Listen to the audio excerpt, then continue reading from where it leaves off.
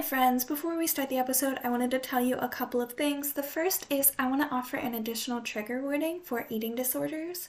We do talk a bit about Ursula's sister Morgana in this episode. We were anticipating that discussion, but it did come up, and she is depicted as having some form of disordered eating. We do warn about fat phobia in the episode, but I wanted to let you know that we talk about the other end of the spectrum as well.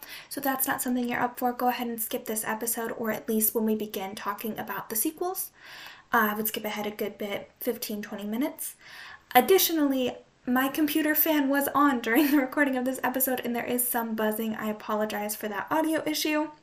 I'm not an expert editor and was not able to do much about the problem, but I promise to keep my computer fan off in future recordings. I hope you enjoy.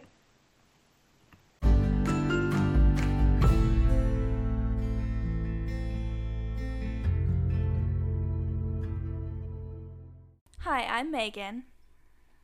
And I'm Quinn. And this is the Monstrous Woman Podcast.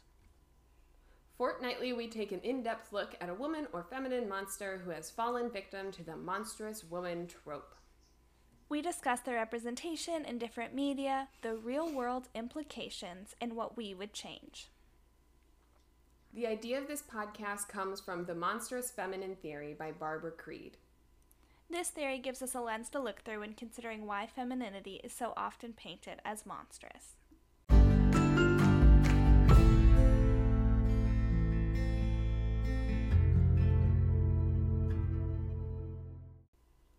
So before we jump into the episode, we want to offer a quick content warning before we talk about The Little Mermaid, a piece of fiction that is directed towards children. This episode is going to contain discussions of transphobia, homophobia, fatphobia, and some pretty gruesome violence. Again, this is directed towards children. Yes, but this podcast is not. So we've said it before, we'll say it again, really 16 and up. But if you're not feeling up for this today, no matter your age, please just take care of yourself and skip this episode. Okay, so I want our listeners to know that I wrote the outline of this months ago at this point, but I did put a note in that before we start the episode, I wanted to bring up to Quinn that we start referring to our listeners as Gorgons. And I stand by that, but I don't know where that came from. Well, I mean, Medusa is where it came from, but I don't know why this felt like the time to address that. I don't either, but okay. I feel like someone else said, like, the monsters or something like that. Or no, who was it? Oh, someone on the Discord suggested a really good one, and now I can't think of it. But it's all, when listeners start, like, actually writing us and, like, communicating, then we can name them. Yeah, that's fair. I think I put in parentheses, let Quinn respond. So now that we've covered that, we can move along. Really don't know what headspace I was in. All right, so now that we've settled that, welcome everyone to Fairy Tale Land. Yes, it's the first episode in our series all about fairy tales, and we're starting it off strong with the Disney Renaissance and a later written fairy tale, not the old, whatever, who cares about whatever, timeline. Ursula! We're starting with Ursula! Yeah, and who doesn't love Ursula? Well, actually, a lot of people don't, and that's what we're here to talk about. Yeah, she is shish kebabbed at the end of the movie. But joining us this week as a guest co-host is Katie from the Damn Snack Bar podcast. Thank you for being here. You're allowed to speak. Yeah, I was like looking through that whole like script of the first bit and I was like, wait, can I jump in? Oh, wait, hang on. Yeah. You were welcome to jump in at any time. They would have been confused, but who cares? They don't even have names. That's fair. Well, they don't. They do now. I tried to rectify that, but wasn't the time. Maybe you put it in this episode because, like, mermaids are supposed to be, like, kind of like a siren, and, like, gorgons are also supposed to be kind of, like, in that vein. Yeah, they do both kind of lure men. Thank you for giving my brain credit. a couple months ago, past me. You are so welcome. Okay, Katie, tell us where you're from and why you're here. Not in a rude so way. I am from I'm from the Damn Snack Bar podcast that I run with my sister Jo. If you couldn't tell by my whack accent, I am Australian, and I think we might be the only Australian Percy podcast. But anyway, we look at Percy Jackson, and currently we're doing Magnus Chase, and I'm having a lot of fun. We've been doing it for like 2 years, I want to say, coming up probably. It's so long. Yeah, it doesn't feel like that long, No. especially like when I look at like our like demographic and our like traction over the last 2 years. I'm like, it doesn't seem. But yeah, anyway, it's it's a lot of fun, and we don't have like a theme like you guys do. Like, we don't look at it through like a feminist thing, or we don't look at it through like any kind of thing, except for I liked this as a child and I want to keep talking about it because I'm 20 and I was told to repress that as a child, so now it's coming out again that I have my own space. So it's Our it's a theme lot of is fun. our excuse. That's fair. It gives you, I think it's good. It gives you like something to like definitely point each episode towards, whereas like sometimes Joe and I record and we're like, did we get anything out of that? No enjoyment? That's enough, I guess. So yeah. No, Considering how angry I left the Umbridge episode, sometimes enjoyment is best. It just, like, every episode just ends up being, like, a plethora of, like, cultural references and, like, pop culture references and just, like, a lot of in-jokes that I guess a lot of our listeners don't understand, because I get so many emails being like, what the fuck were you talking about? And I'm like, dude, I don't even know. That was, like, 6 weeks ago. That's hilarious. That's the best thing about podcasts, though, of, like, not remembering what you talked about for many hours. 100%. I had someone send me an email or like an Instagram message literally like last week, and they were like, I just listened to every single one of your episodes over a month, and I was like, dude, that's like almost 100 episodes. Are you like mentally stable? And then they like started talking about something that happened in like the very first season, like within like the first 10 episodes, and I was like, I don't listen to them, so I don't know what you're talking about. So I like couldn't even like properly answer, and I was like, whoop, sorry. That's so funny. Okay, before we jump in, we normally have a warm-up question. And so, because we're going into the fairy tale genre, I've used this as an excuse to ask Disney-related questions. So, we're starting off with, what is everyone's favorite Disney villain song? Because I feel strongly that the villain song is the best part of any Disney movie. Yes. This is very true. It really is. So, I have been thinking about this all day. I had a CD growing up that was Disney villain songs. It was just a compilation Disney CD, and it had everything from, I don't even know, like, they had the Mine song from Pocahontas, and it had Poor Unfortunate Souls, and it had Be Prepared, and it just had all of the Disney villain songs, like, I think up until, like, probably, I don't know, Bug's Life. Is there a villain song on Bug's Life? I feel like one of the bugs was on the CD cover, but whatever, doesn't matter. It was a great I have CD. the exact same CD. I have the exact same one. Oh my god, I love it. I love it. Yeah. Well, maybe not the exact same one, but I had a set of 3 CDs, and they all just had like Mickey's like face on them, or like his like silhouette, and one was green and one was pink and one was blue. Oh, I remember. And my parents used to play them on like long road trips, because like what else do you play to 5 children? It's just fucking anyway. And they used to skip Poor Unfortunate Souls every single time because they thought it was too scary, and I was like, it's my favorite one. Rude. Yeah, it's terrible. It's terrible.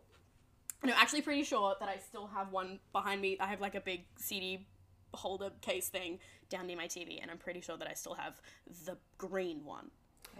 I was going to try and look for my CD, because I also have a giant CD thing that is completely antiquated that I need to get rid of one day, but never will, because every once in a while I like to say, hey, look, I have this weird Disney CD.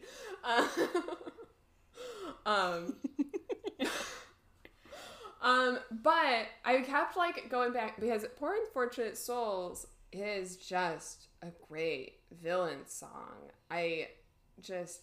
It's so powerful. It's hard to top. I was thinking about doing Cruella, because like she's my favorite and that song is just iconic, but I feel like in the introduction episode, I mentioned Cruella. And you know what? Cruella is the love of my life, but she doesn't need to be the answer for everything. What a wild thing to say. But while I was thinking of Poor Unfortunate Souls, I started singing the song Mother Knows Best. Ooh, that one's really good. So, I've landed on Mother Knows Best. We have to tell Matt that when he comes back for our Mother Gothel episode. Yeah. But yeah, that's a very Because good it's choice. the Mother Gothel episode. It's a very good choice. But it's such a great song. It's just like massively gaslighting, and it's just like introducing the character and also introducing Rapunzel, and then like just like visually amazing, and just it's a great song. It does accomplish a lot, which I guess should be taken into account, and not just like how camp the song is, which is really all that I've considered. Yeah.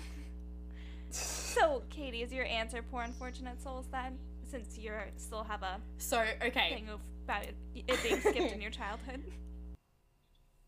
Yeah, so Poor Unfortunate Souls is probably, like, the one that I would remember most, but then, like, I was also thinking about it all morning, and I was like, if I could have, like, 5, okay, so it would be, Poor Unfortunate Souls would be number 1, and then tied for second would be Prepared from The Lion King, because Scar's just great, and Mother Knows Best, like, that's also great, and then the next 2 would be Gaston's song from Beauty and the Beast. Yes.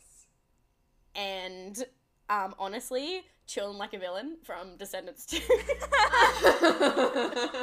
It's so catchy, and I love the dance, and so, yeah, those are mine. Love them all. Okay.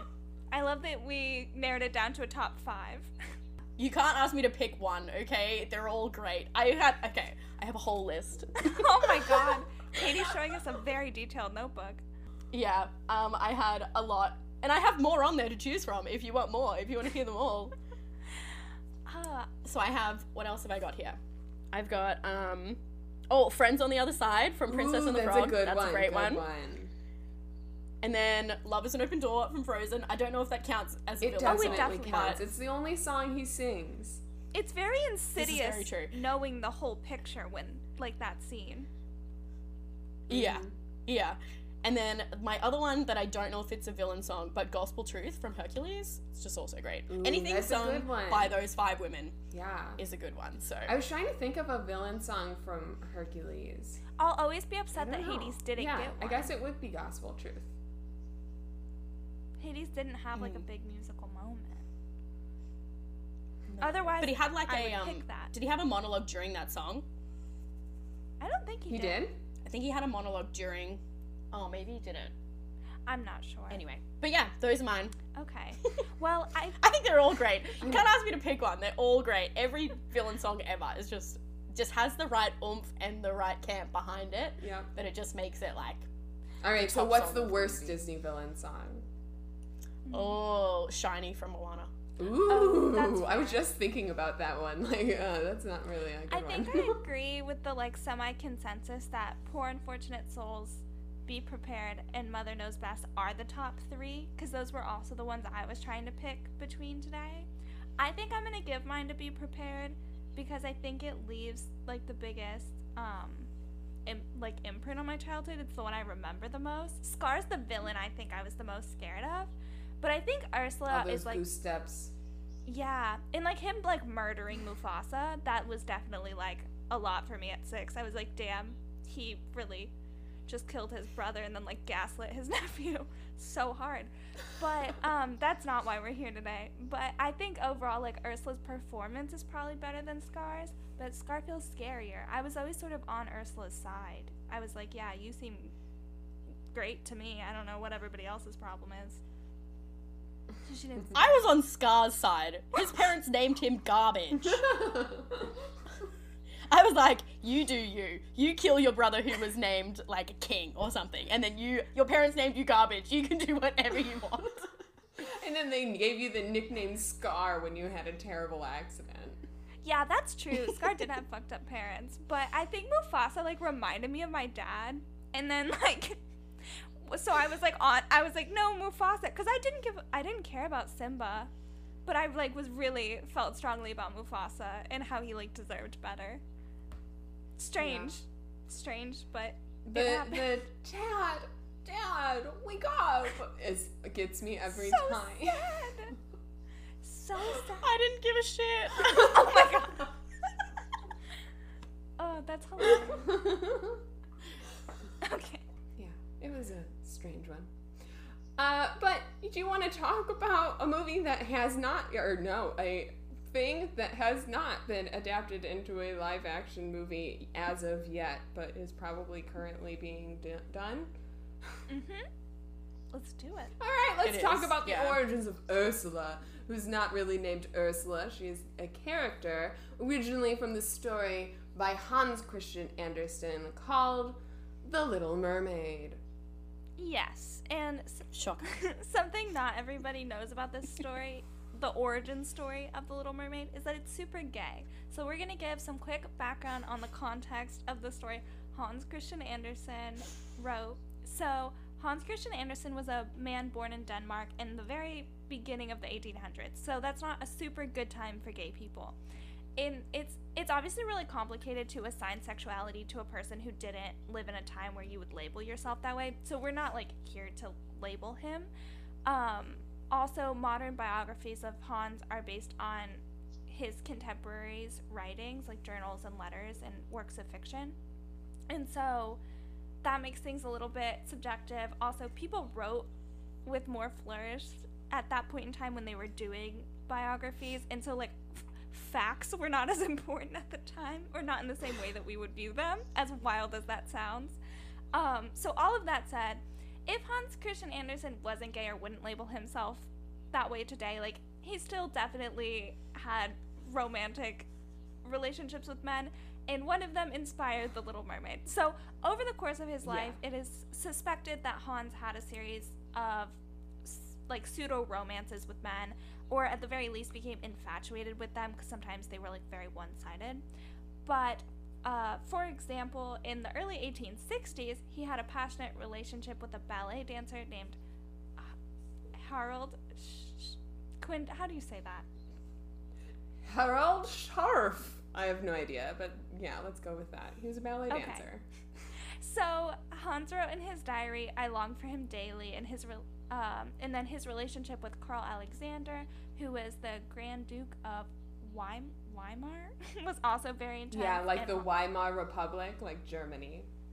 Okay. So he wrote... Context. Their relationship was just basically very intense, and he wrote that they held hands and even kissed publicly, which was quite the scandal. Also, there was some like unreciprocated stuff with women in Hans' life that just seemed to be an ongoing theme for him. The most famous one being with Jenny Lind. Yeah, and you might recognize the name Jenny Lind from The Greatest Showman, and controversial opinion, hopefully not. Greatest Showman is trash and makes a hero out of a slave owner, but this is not the podcast for that. No, but it was something we decided to just throw in there. His infatuation with the famous soprano began in 1843 when he saw her perform, and it lasted for several years. He would send her passionate letters and wrote this story called The Nightingale, inspired by his frustrated reverence, and even made an awkward marriage proposal in a letter that he handed her on a train platform. Yep, it was super romantic. I don't know, I just picture him like, oh, here's the letter. Oh, I gotta go though. But read my letter. He was definitely super awkward. Yeah. So, very on theme with Hans's love life, Jenny was not agreeing with him. The feelings were not reciprocated, but they were good friends, which is sweet, and she was an inspiration for his work. And while I was like looking up Jenny Lind, I found out that she tried to cure like the composer Chopin of TB by singing, and I just find that amazing, and Love that for her. I sort of love her for that. Good girl boss. It didn't work, by the way. He still died. Yeah, bummer, but good try. One friend who's considered Hans's great erotic love and to be the person who inspired him wrote letters that said things like, I long for you, yes, this moment, I long for you as if you were a lovely girl, and my sentiments for you are those of a woman. The femininity of my nature and our friendship must remain a mystery. This great love was named Edvard Collin, but it doesn't seem like Edvard reciprocated Hans's affection, and he went on to marry a woman. And then upon news of Edvard's marriage, Hans went to write one of the greatest stories about unrequited love, The Little Mermaid. So this section did jump all over the place on his life in timeline order. So in order for us to end with The Little Mermaid, which was written in 1836. So just keep that in mind and maybe do some of your own research on him. Pretty interesting guy. Not great in the love department, but good writer. Really use that heartache for inspiration, which is cool. So moving right really along. Use that angst. Yeah, you gotta use the angst. But that was just all to prove that You gotta tap into The it. Little Mermaid is gay, even if Disney doesn't want to make a gay movie. They already did. It's why all the best fanfic writers are 13-year-old girls. That's true. 'Cause they get it. And they are updating no matter what's going on in their life. From the hospital, from a funeral, doesn't matter. Yeah. It's coming out on time. Also not what we're here to talk about. So Quinn, do you want to go ahead and summarize the original fairy tale, The Little Mermaid by Hans Christian Andersen? All right. Enter under the sea. Under the sea live the merfolk. The merfolk are ruled by a monarchy, of course, but this ain't no patriarchy. The royal family is headed by a badass matriarch who is the current king's mom. There are 6 mer princesses, the youngest of which is not like them other girls. She is super into the surface world, and not just because of the silly things like boys. She's probably into it because it's the only place she's like not allowed to go. It's like the whole, don't go into the super cool elephant graveyard, Simba, and like, don't open that box, Pandora. It's like a natural curiosity thing. She wants to go to the place that she's not allowed to go, and she just has Don't this eat whole that like, apple, I Eve. want to do it. I hate it when people are like, no, you can't do that. And then it's like, why not? And it's like, because I say so. It's just like, but that just makes me want to do the thing. Yeah, I also like that you Parents. called the elephant graveyard super cool, because I thought it was scary. It's a really big elephant. Yeah. It is a really big elephant. I always thought it was pretty cool. It was cool until the hyenas came. All that unnatural mist just hanging around.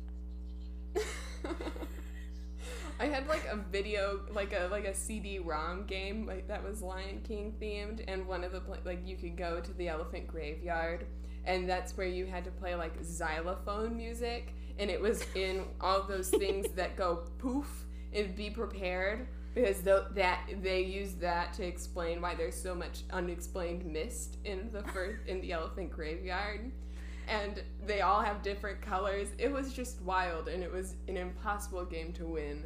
Maybe it wasn't impossible, but I never won it. Anyway, fish.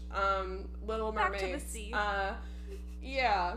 When each of the Little Mermaids turn 15, they are allowed to go to the surface and see what is to be seen, and then they come back down and tell stories of what they saw.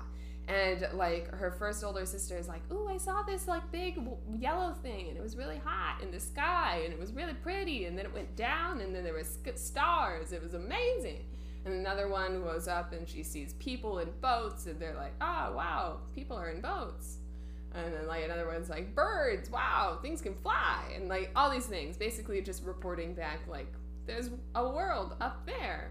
And all this time, the littlest mermaid is just like really, really wanting to go to the surface and be like where the people are. So finally, she turns 15, that magical age where you can go to the surface. And of course, the first man that she sees happens to be a prince, and she falls in love with him. because she rescues him from drowning, because men be drowning. And clearly she can't stay with the prince immediately after rescuing him because she has a tail and he has 2 very waterlogged feet. I just can't imagine them not being just like pure prunes. And he also probably has a massive sand wedgie because he was just dragged onto the beach by a mermaid. So she abandons him on the beach, and she watches as another woman comes and full on rescues him. And then she goes back to the sea, and she's all like sad because she's not with her prince. And the prince just like lives on his life because he was like, wow, that was a weird experience. I almost drowned, and then I ended up on a shore, and wow, cool. But anyway, Little Mermaid really wants to be a human now, and she asks the grandmother, hey, what's up with humans? Like, how long do they live? Tell me about these things with the 2 feet. And grandmother explains that humans have very short lives compared to a mermaid's 300 years. But humans in this story have eternal souls that live on in heaven, while mermaids just turn into sea foam and just cease to exist when they die. Because, yay, heaven. This sort of makes the Little Mermaid hate herself because she has just been told that she does not have a soul, and her prince will live on without her and be forever in heaven. So the mermaid goes on a quest to find the sea witch to turn her human, because that will solve all her problems. So enter the hero of the story, the sea witch. The sea watch. Yeah. The sea witch is like a land witch, and she lives in a cottage on the outskirts of the populated zone of the kingdom. Her cottage, instead of being made of water-soluble candy, is made out of the bones of the drowned sailors who sunk to the bottom of the sea. There's a garden made of with like eels and cannibalistic plants outside of it that like hold the bones of drowned sailors, and like really freaks out the Little Mermaid. But she goes on in to the sea witch's cave anyway. And after listening to the Little Mermaid's romantic plight, the sea witch offers a deal. The mermaid's voice, by the way, she has the most beautiful voice in the world. I hate that that's always like, oh, by the way, this is amazing. Like, she's the most beautiful person in the world. I love that. I love it when they just enter that. But she gets to trade the voice for legs. She has a magic potion that the mermaid is to take, and it'll make her feel when she's taking it, so she swallows the potion and it makes her feel like she's being stabbed in the gut with a sword. So that's great. But then she will have no legs! However, when she uses her legs to do something like, I don't know, walk, run, dance, do anything, support body weight, it will feel like she is walking on sharp knives. Plus, she will only obtain a soul, the thing that she's actually after, and become like truly human and be able to go to heaven, if she wins the love of the prince and marries him. Because when he marries her, his soul will split in 2 like a Horcrux, and she will get a soul, and she will be able to go to heaven at the end. Otherwise, at dawn of the first day after the prince marries someone else, the mermaid will die of a broken heart and dissolve into foam and cease to exist. So, after the sea witch thoroughly explains this and what it will cost and how unlikely the mermaid is to succeed because this witch values informed consent, the Little Mermaid makes the trade because she is 15 and boys are everything. So, the sea witch cuts out her tongue and gives her a potion, and now the non-Little Mermaid, Little Mermaid needs to be married to the prince ASAP in order to get a soul and stay on land. And actually just, like, live. Cut to, on land. The prince is a total dick and loves that the Little Mermaid is just obsessed with her, and she does things like sleep on a cushion outside his door and hike long distances with him and go to dance for him, even while suffering excruciating pain with every step. the Little Mermaid becomes his favorite companion, but he does not fall in love with her. It is definitely a companion relationship. Honestly, when I was reading it, she sounds like a servant or slave. It's not a positive relationship. And when the prince's parents arrange for him to get married to a princess from a neighboring kingdom, he is fully into it because, of course he is. This is just a weird servant girl who's just attached to him. So it turns out that neighboring princess is the same girl who helped rescue him from the beach after the mermaid dropped him off with a massive sand wedgie. So, of course, he declares his love for her, and the royal wedding is announced. The wedding is celebrated on a ship because, of course, if you're getting married and there's a mermaid in the story, you're going to get married on a boat. And so the wedding happens. Like, there's no question. There's no seagull that comes down. The wedding happens. And the Little Mermaid's heart breaks. And she has sacrificed her carefree life under the sea with her family for a lonely, dry life of pain and misery. So, of course, she despairs, thinking of death. She's gonna die at dawn. It's happening. Meanwhile, her sisters have found out that the prince was getting married. So, not to let their sister die a terrible death, they go to the sea witch and give her their hair in exchange for a magical dagger. And if the Little Mermaid kills the prince before dawn on the day after the wedding, she will be transformed back into a Little Mermaid and have another chance of life under the sea and be like, ha ha ha ha. But she loves him and she can't go through with it. And the prince and his new wife got to sleep in that morning while the mute companion of the prince threw herself from the wedding boat, never to be seen again. When the Little Mermaid hit the water, as expected, she turned into salty foam. But instead of ceasing to exist, she feels the warm sun and discovers that she has turned into an earthbound spirit of the air. As the little air maid, floats into the atmosphere, she is greeted by others, daughters of the air, who tell her that she has become like them, because she tried with all her heart to get an immortal soul. And because of her selflessness, she is given a chance to earn her soul by doing good deeds for mankind for 300 years. Hurrah! And after which she will rise up into heaven, where she can curse out the prince who didn't give a shit. Meanwhile, her first good deed is to cool off the prince and his bride, who are looking for their dead companion on the beach. Hurrah! It's a wonderful ending of a story. Yeah. Yeah, it's a rough one. I'm fairly angry, so let's talk about it. Starting sort of at the beginning, I thought it was interesting to find that there's, I forget the correct term, but when the king's mom acts as queen, there's a term for that. Quinn, do you know? Oh, the queen mother. The queen mother? Yeah. Maybe? Is it that? That's so obvious. Well, it could be, and I was overthinking. But anyway, either way, thought that was very cool and interesting, because she's not present in The Little Mermaid, the Disney film, which is what I really knew. So it just being a matriarchy,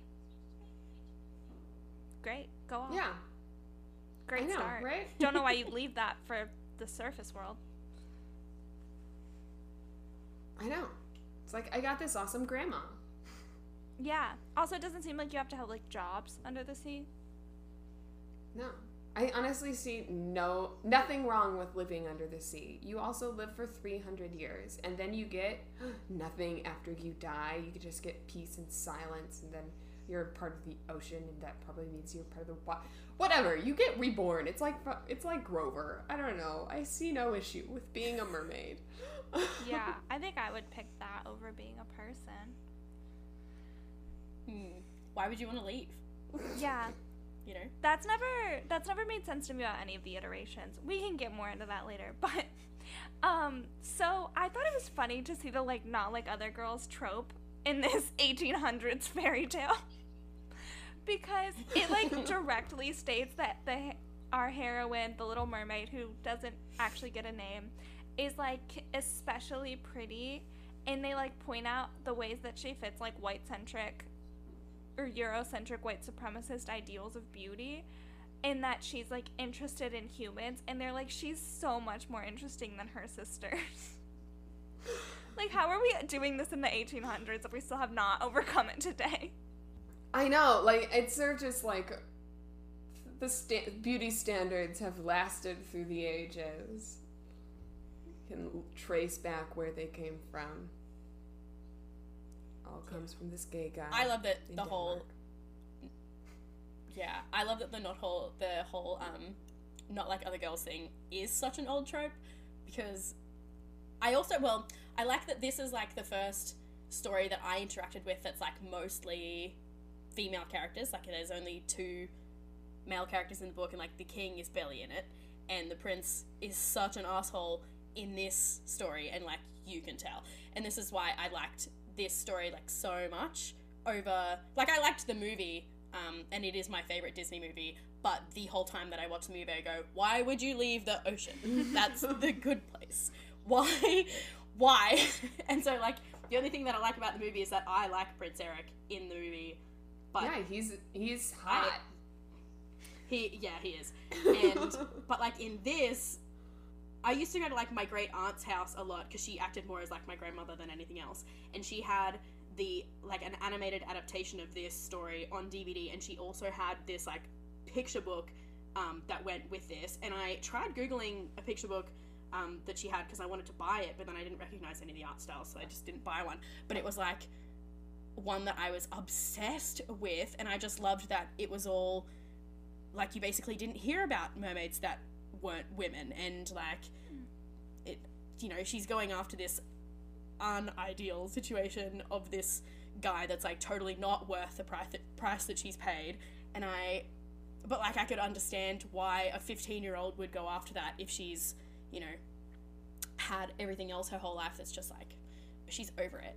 And so like I like that the not like other girls trope is so old, because I can like kind of understand why it would be. The only thing I don't understand is how Hans Christian Andersen like did that in that way, because like you'd never experienced that. The only thing that I could like equate to it now that I know that he was, you know, giving unrequited love to like so many people, that's the only thing that I can like equate to like him feeling that feeling. But it's interesting that in that way maybe Ariel is his self-insert character, because he's like, 100%. I feel this way, but it's only acceptable for a 15-year-old girl, and so that's why everybody keeps turning me down, because I'm not the age that I should be feeling these feelings.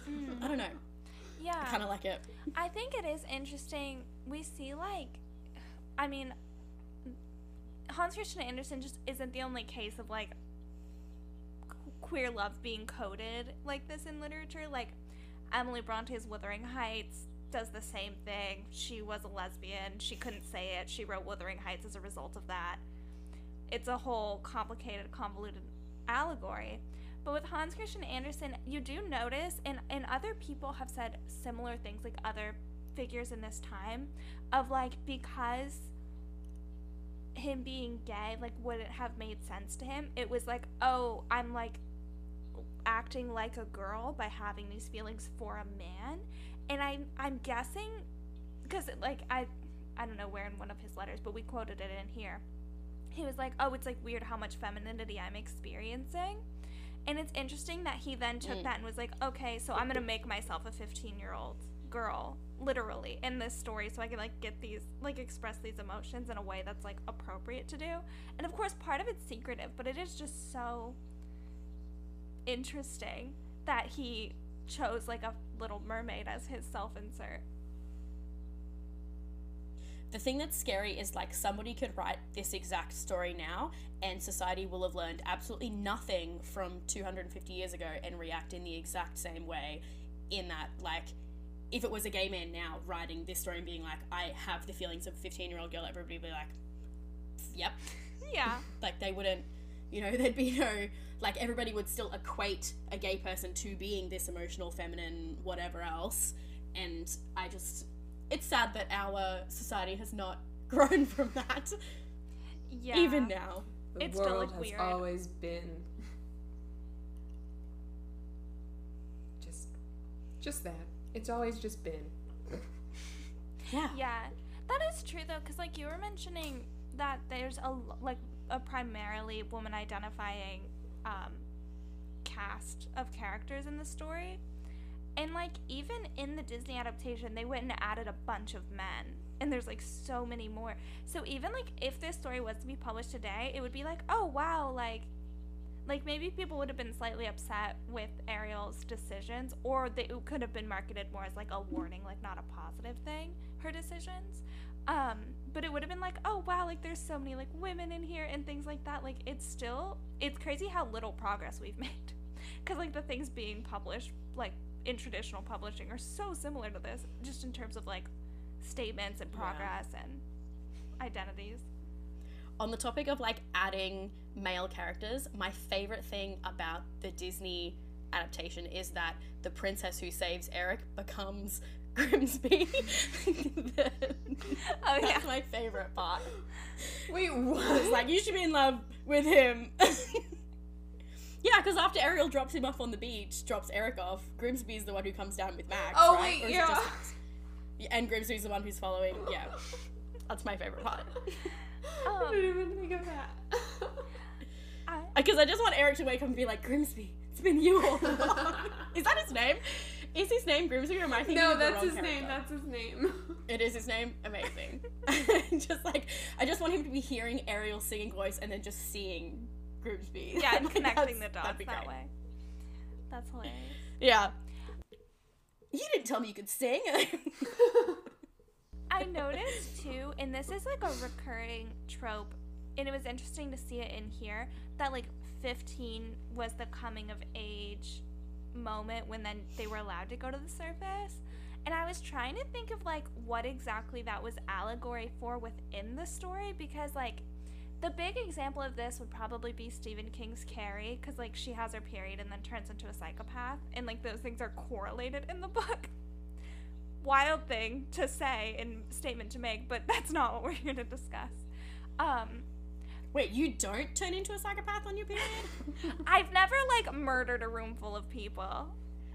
You know, like I didn't. You're missing Like, out. You're was- missing out. It is a pivotal moment. But I that was- said, you've never had a bucket full of pig's blood dropped on your head. Well, that's true. But I was Never on know my what period happens if during that my happens. prom, and I didn't lock everyone in a room and burn them all to death. So I just feel like maybe Stephen King didn't have the best idea of what PMS is like. You know? I just feel like you missed an opportunity there, Megan. I had the perfect excuse, apparently. Apparently I can't be held responsible for my actions at that point. But I, People would use that as an excuse. yeah, fair. They would. Just like plead that way in a, They so Court of would. law. As just another way to demonize women. yeah. We love that. But I just thought it was interesting that like they put in the like, when you turn 15 you can do this, because it's normally such an oddly used thing in fiction. But I couldn't figure out if it is supposed to like stand for anything. Is it supposed to be like his gay awakening? Is that puberty? Oh, I meant to look it up. Maybe there might have been some like, I don't know, like sort of like a quinceanera type thing for in Daneland, Danish. Yeah, I don't know. In Denmark. Denmark. In Daneland. Oh, that's so funny. That's great. I didn't know what to tell you either, but It's so bad. I always forget about Denmark. poor Denmark. Again. Yep. Always think of Daneland first. It's like Canada.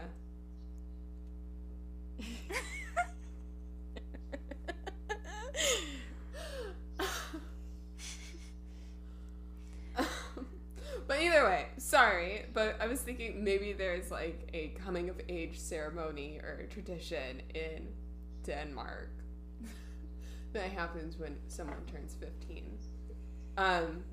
Since I've turned on Little Mermaid 2 before coming to this recording, I noticed that Ariel's daughter, Melody, is turning 12 in that movie, and I honestly love that.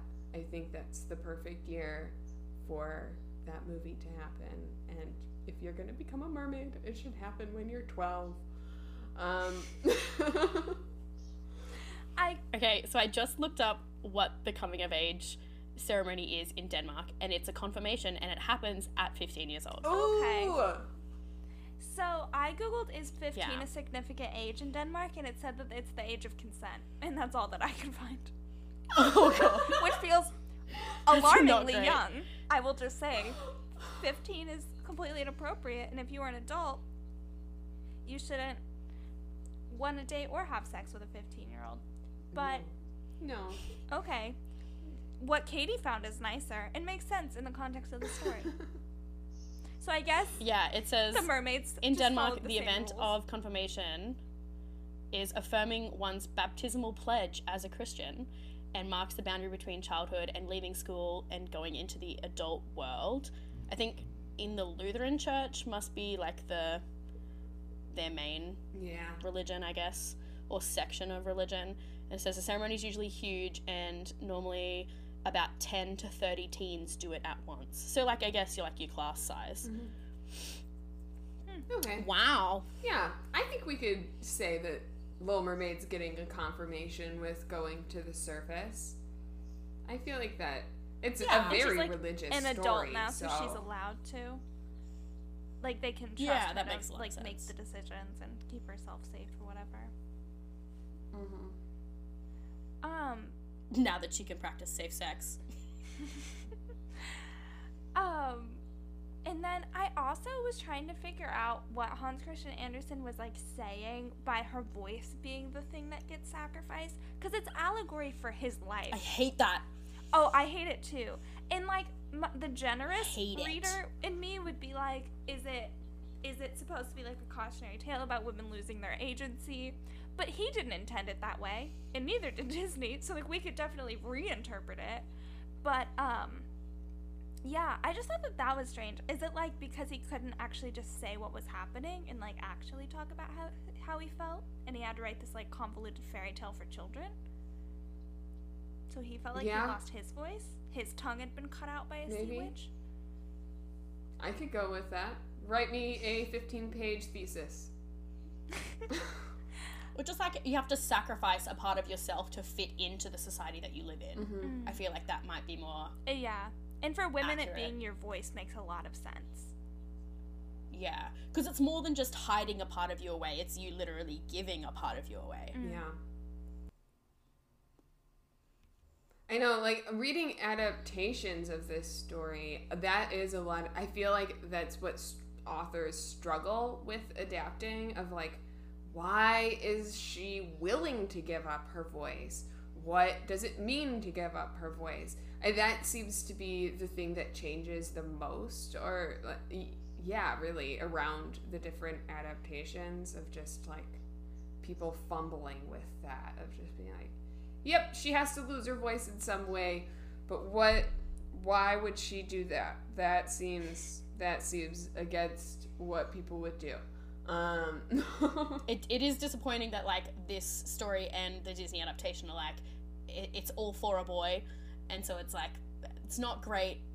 But now learning that, like, she's supposedly an adult, but she's, like, an uninformed adult, and so it's, like, not, yeah, I don't know, it's not the greatest. No. I think it is something that I wish more adaptations would, like, truly just change rather than, like, trying to justify it.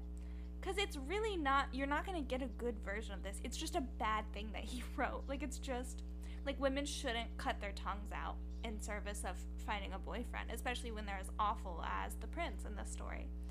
I just think that's It's the same as, like, the universally Cinderella thing. You shouldn't cut your toes off to fit inside a shoe. Yeah, I think that's just and safe with to this say. story, there's never a getting her voice back moment. You know, she turned like even if everything had worked out, she would still be without a tongue. Yeah. There's also no like male equivalent that I can think of off the top of my head. Like you never see men sacrificing something in order to fit in that way. Like traditional cishet men in these like, you know. Yeah, for sure. I think it's always women. Yeah. And I think women are so often Well, Princess and the Frog, he space. sacrifices his good looks. Oh, Jesus. Yeah. But he's gonna get them back though. Yeah. True. Like he knows that, like that's the point, is that like, you know, kiss a princess, you get everything back the way you wanted, and you find true love. Win-win. Yep. By the way, isn't it the same author? Didn't he write Princess and the Frog? I think he did. I want to Or say is that yes. Princess I feel like and he I know he did Princess and and the Grimm brothers wrote everything.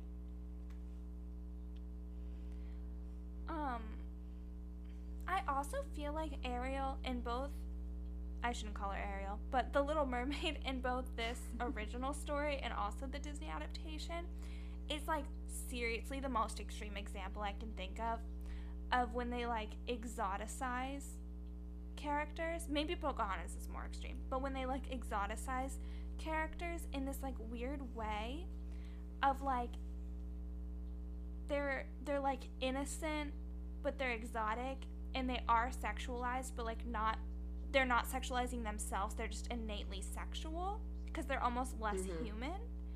And with Ariel, it's particularly weird because she's like still white, right? So it's not happening to women of color, but it's still like pulling on that same racism, because like her being a mermaid sort of acts as allegory for her not being white. So she still like fits the Eurocentric beauty standard, but she's not a white girl. So like to men it's like the best of both or whatever in like this really gross way.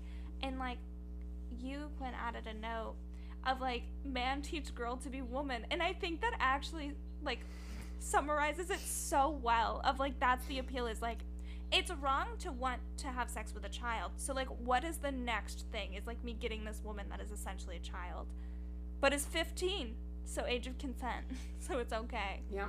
And it's so weird. Yeah.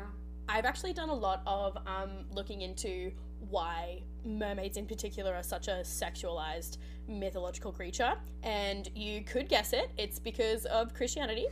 And I was looking into it when we were doing Sirens on our podcast, but mostly it's that because I mean sirens in Greek mythology start as these bird women, but then Christianity was like, we need to make it an allegory for temptation and for like succumbing to Satan or whatever, and so they turned it into this hypersexualized person. And so they're supposed to look, even though it is like what you're talking about, and it's supposed to be like they're otherworldly, and it's kind of a thing for racism as well, but that's like another way of Christianity being like, that's the bad thing. Yeah, so like it exactly. looks good but it's still bad. Yeah, it's actually really interesting stuff. Do you know where they got the like fish part of it? Is that just I think because of the water? sailors. Yeah, the like actual visual thing comes from people sailing around and being like, they will drag you to your death. Like that's that same danger thing. Like when you look at old maps and you see like a sea monster on a map, that's just supposed to symbolize like, you know, dangerous waters. Whoa, and so like seeing you a mean mermaid. there aren't sea monsters? Yeah, I know. And so like seeing a mermaid was supposed to be like the same thing, like in the same vein. It's supposed to be like they will take you to the bad place, even though the ocean's the good place. But yeah, I love looking at like all histories of all mythological things and being like, oh, look at that, religion ruined it. Yeah, every time. Every time. I was in a used bookstore the other day and I came across this book. I don't remember what it was called, but it was like a history of it was literally called something like a history of how Christianity ruined everything. And it was like, or it was like ruined everything fun. And I was like, oh, that's so true. And I almost bought it because it was like going back to ancient Rome and just seeing how, who was the one who changed everything? Was it Nero? Was he the one who introduced Christianity and was like, no one can ever have anything else? I think so. Oh, it's called, okay, it's not called something fun. It's called The Darkening Age. And it's the like subtitle is The Christian Destruction of the Classical World. And I was like, oh, I want to to read that. That does I wanna sound see really how good. that religion ruined Yeah, everything. that does sound really Yeah, good. but it was like a real hefty book, and I was like, I will never read that entire thing. It'll just depress me. We can just Google it and get But like yeah. Get an audio. Yeah, book, yeah. Listen to Just it Google the before bed. sections that you need when you need them. Yeah. Fall asleep to it. a. Nice bedtime reading. Let's talk a little bit about Ursula, because she's so the Sea Witch. I should really stop using their Disney names. The Sea Witch is so different in this version than in Disney. Like, first of all, she's really not the villain. I mean, not in the same sense, No. right? Like she's not plotting from the beginning and trying to trick Ariel into making this deal that she knows will be bad. When Ariel comes to her because she has powerful magic, she's like, I really don't think you should do this. Like, it is your choice, but this seems like a horrible deal for you. Whereas, like, when in the Disney movie, it's very much like, it's gonna be so great, and men like it when women don't talk anyway. And then in here, she's like, please, you have such a good life, do not throw it away for this trash man. And she was right. So I just thought that was interesting. Like, Ursula cares about informed consent. Not Ursula. The Sea Witch cares about informed consent. I mean, you could say it with Ursula too. Like, she has a contract that fully discloses everything, and like you're seeing the Little Mermaid movie from Ariel's perspective, and so like her perspective of Ursula is that Ursula didn't ask, but you don't know that that's true. Ursula could have asked, and I mean, Ariel did the thing where you like say yes to terms and conditions without reading them, so Yeah. that we all you do. know, buyer beware kind of thing. So, I mean, Ursula could have been the good guy all along. She could have had the same... She literally laid out all of the, like, consequences in Poor Unfortunate Soul. It's not our fault Ariel didn't.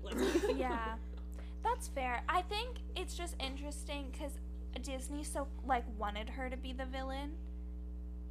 And it's interesting that they, like, read this story and then just, like, took that perspective to such an extreme. Yeah, because like the Sea Witch has no ulterior motive. She doesn't get anything when the Little Mermaid dies. Ursula, on the other hand, wants to have all the power of the ocean, and that she has to do some wheeling and dealing to do that, which is why Ariel gets into the plan. But yeah, the Sea Witch isn't really... Yeah, like you said, Megan, she's not going out in search to entrap Ariel into this plan. She is just doing her witchy thing in the creepy part of the ocean, and the Little Mermaid seeks her out because she wants to do this, and she spells everything out, saying, hey, here are the consequences for your actions. And still that Little Mermaid goes, I want to do it. Cut out my tongue. Yeah. Here's the knife. Wild. Yeah, I definitely think Hans Christian Andersen still kind of hates the Sea Witch. Like, I definitely get that vibe. And I feel like it basically amounts to the fact that she's, like, not dainty and doesn't, like, exist to be pretty for men.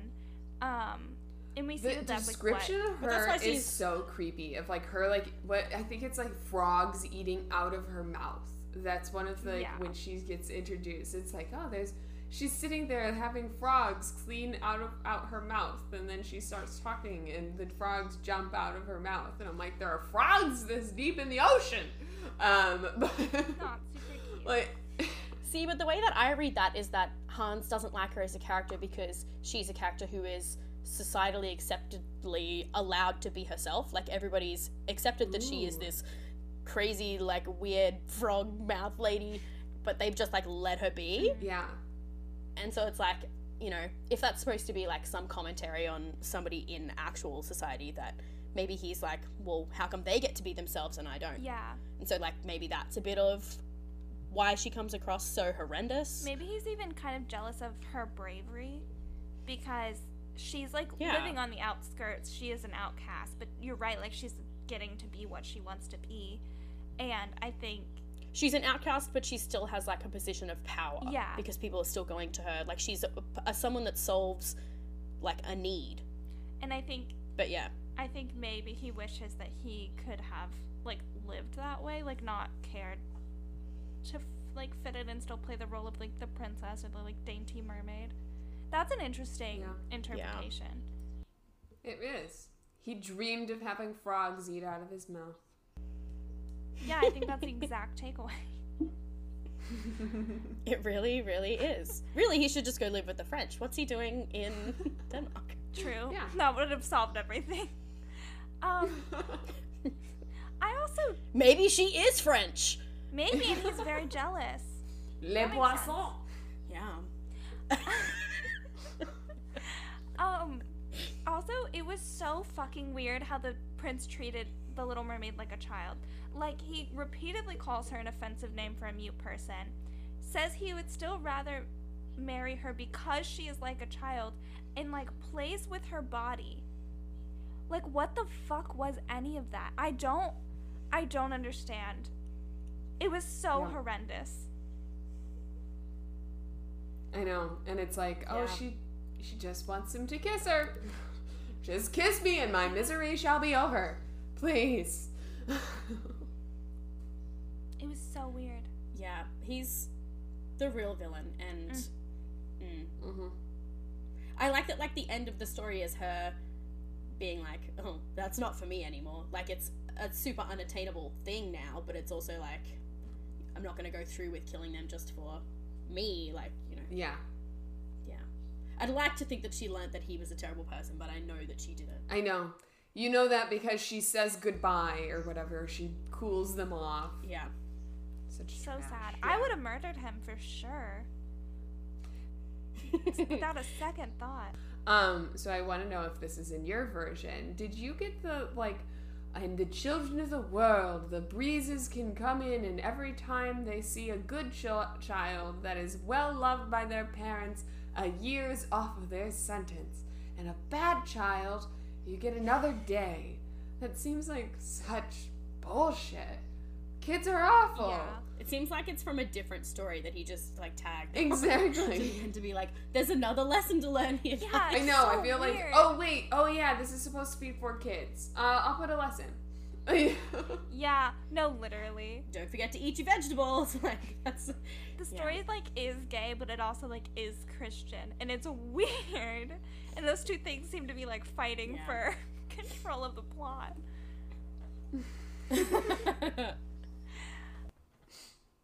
Yeah. He had a gay angel and a Christian angel on his shoulder, both saying, And they are fighting mermaid! different goals. Yeah. Yep. Mermaid, heaven. Mermaid, heaven. No, literally. Because if it was just gay, Prince Eric would be dead now. And I stand by that. Yep. That man needed to die. If it was just gay, he would be a woman. That's true. True.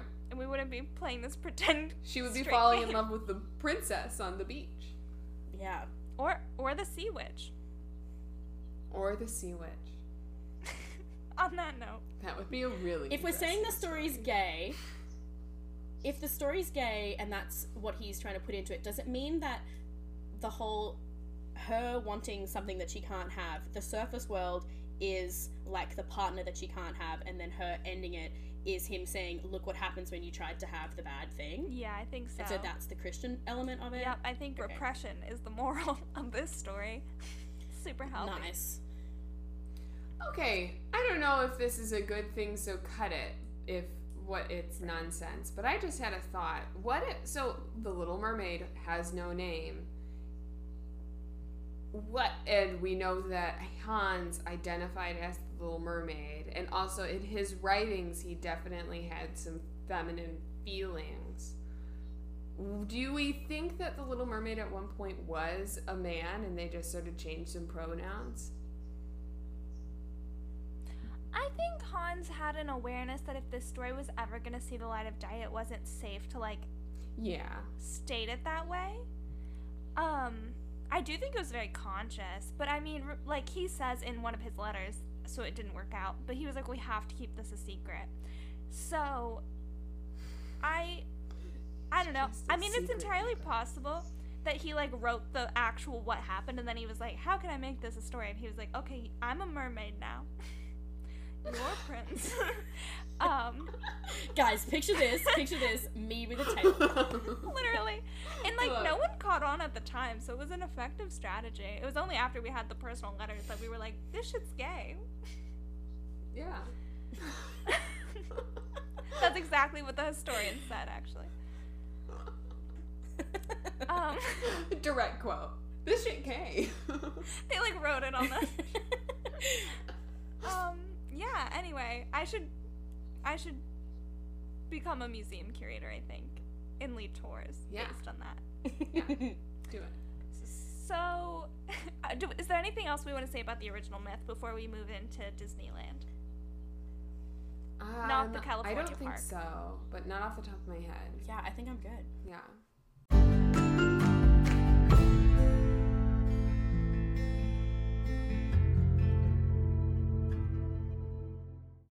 So, I know absolutely no one could have seen this coming, but we're talking about the 1989 Disney movie, The Little Mermaid.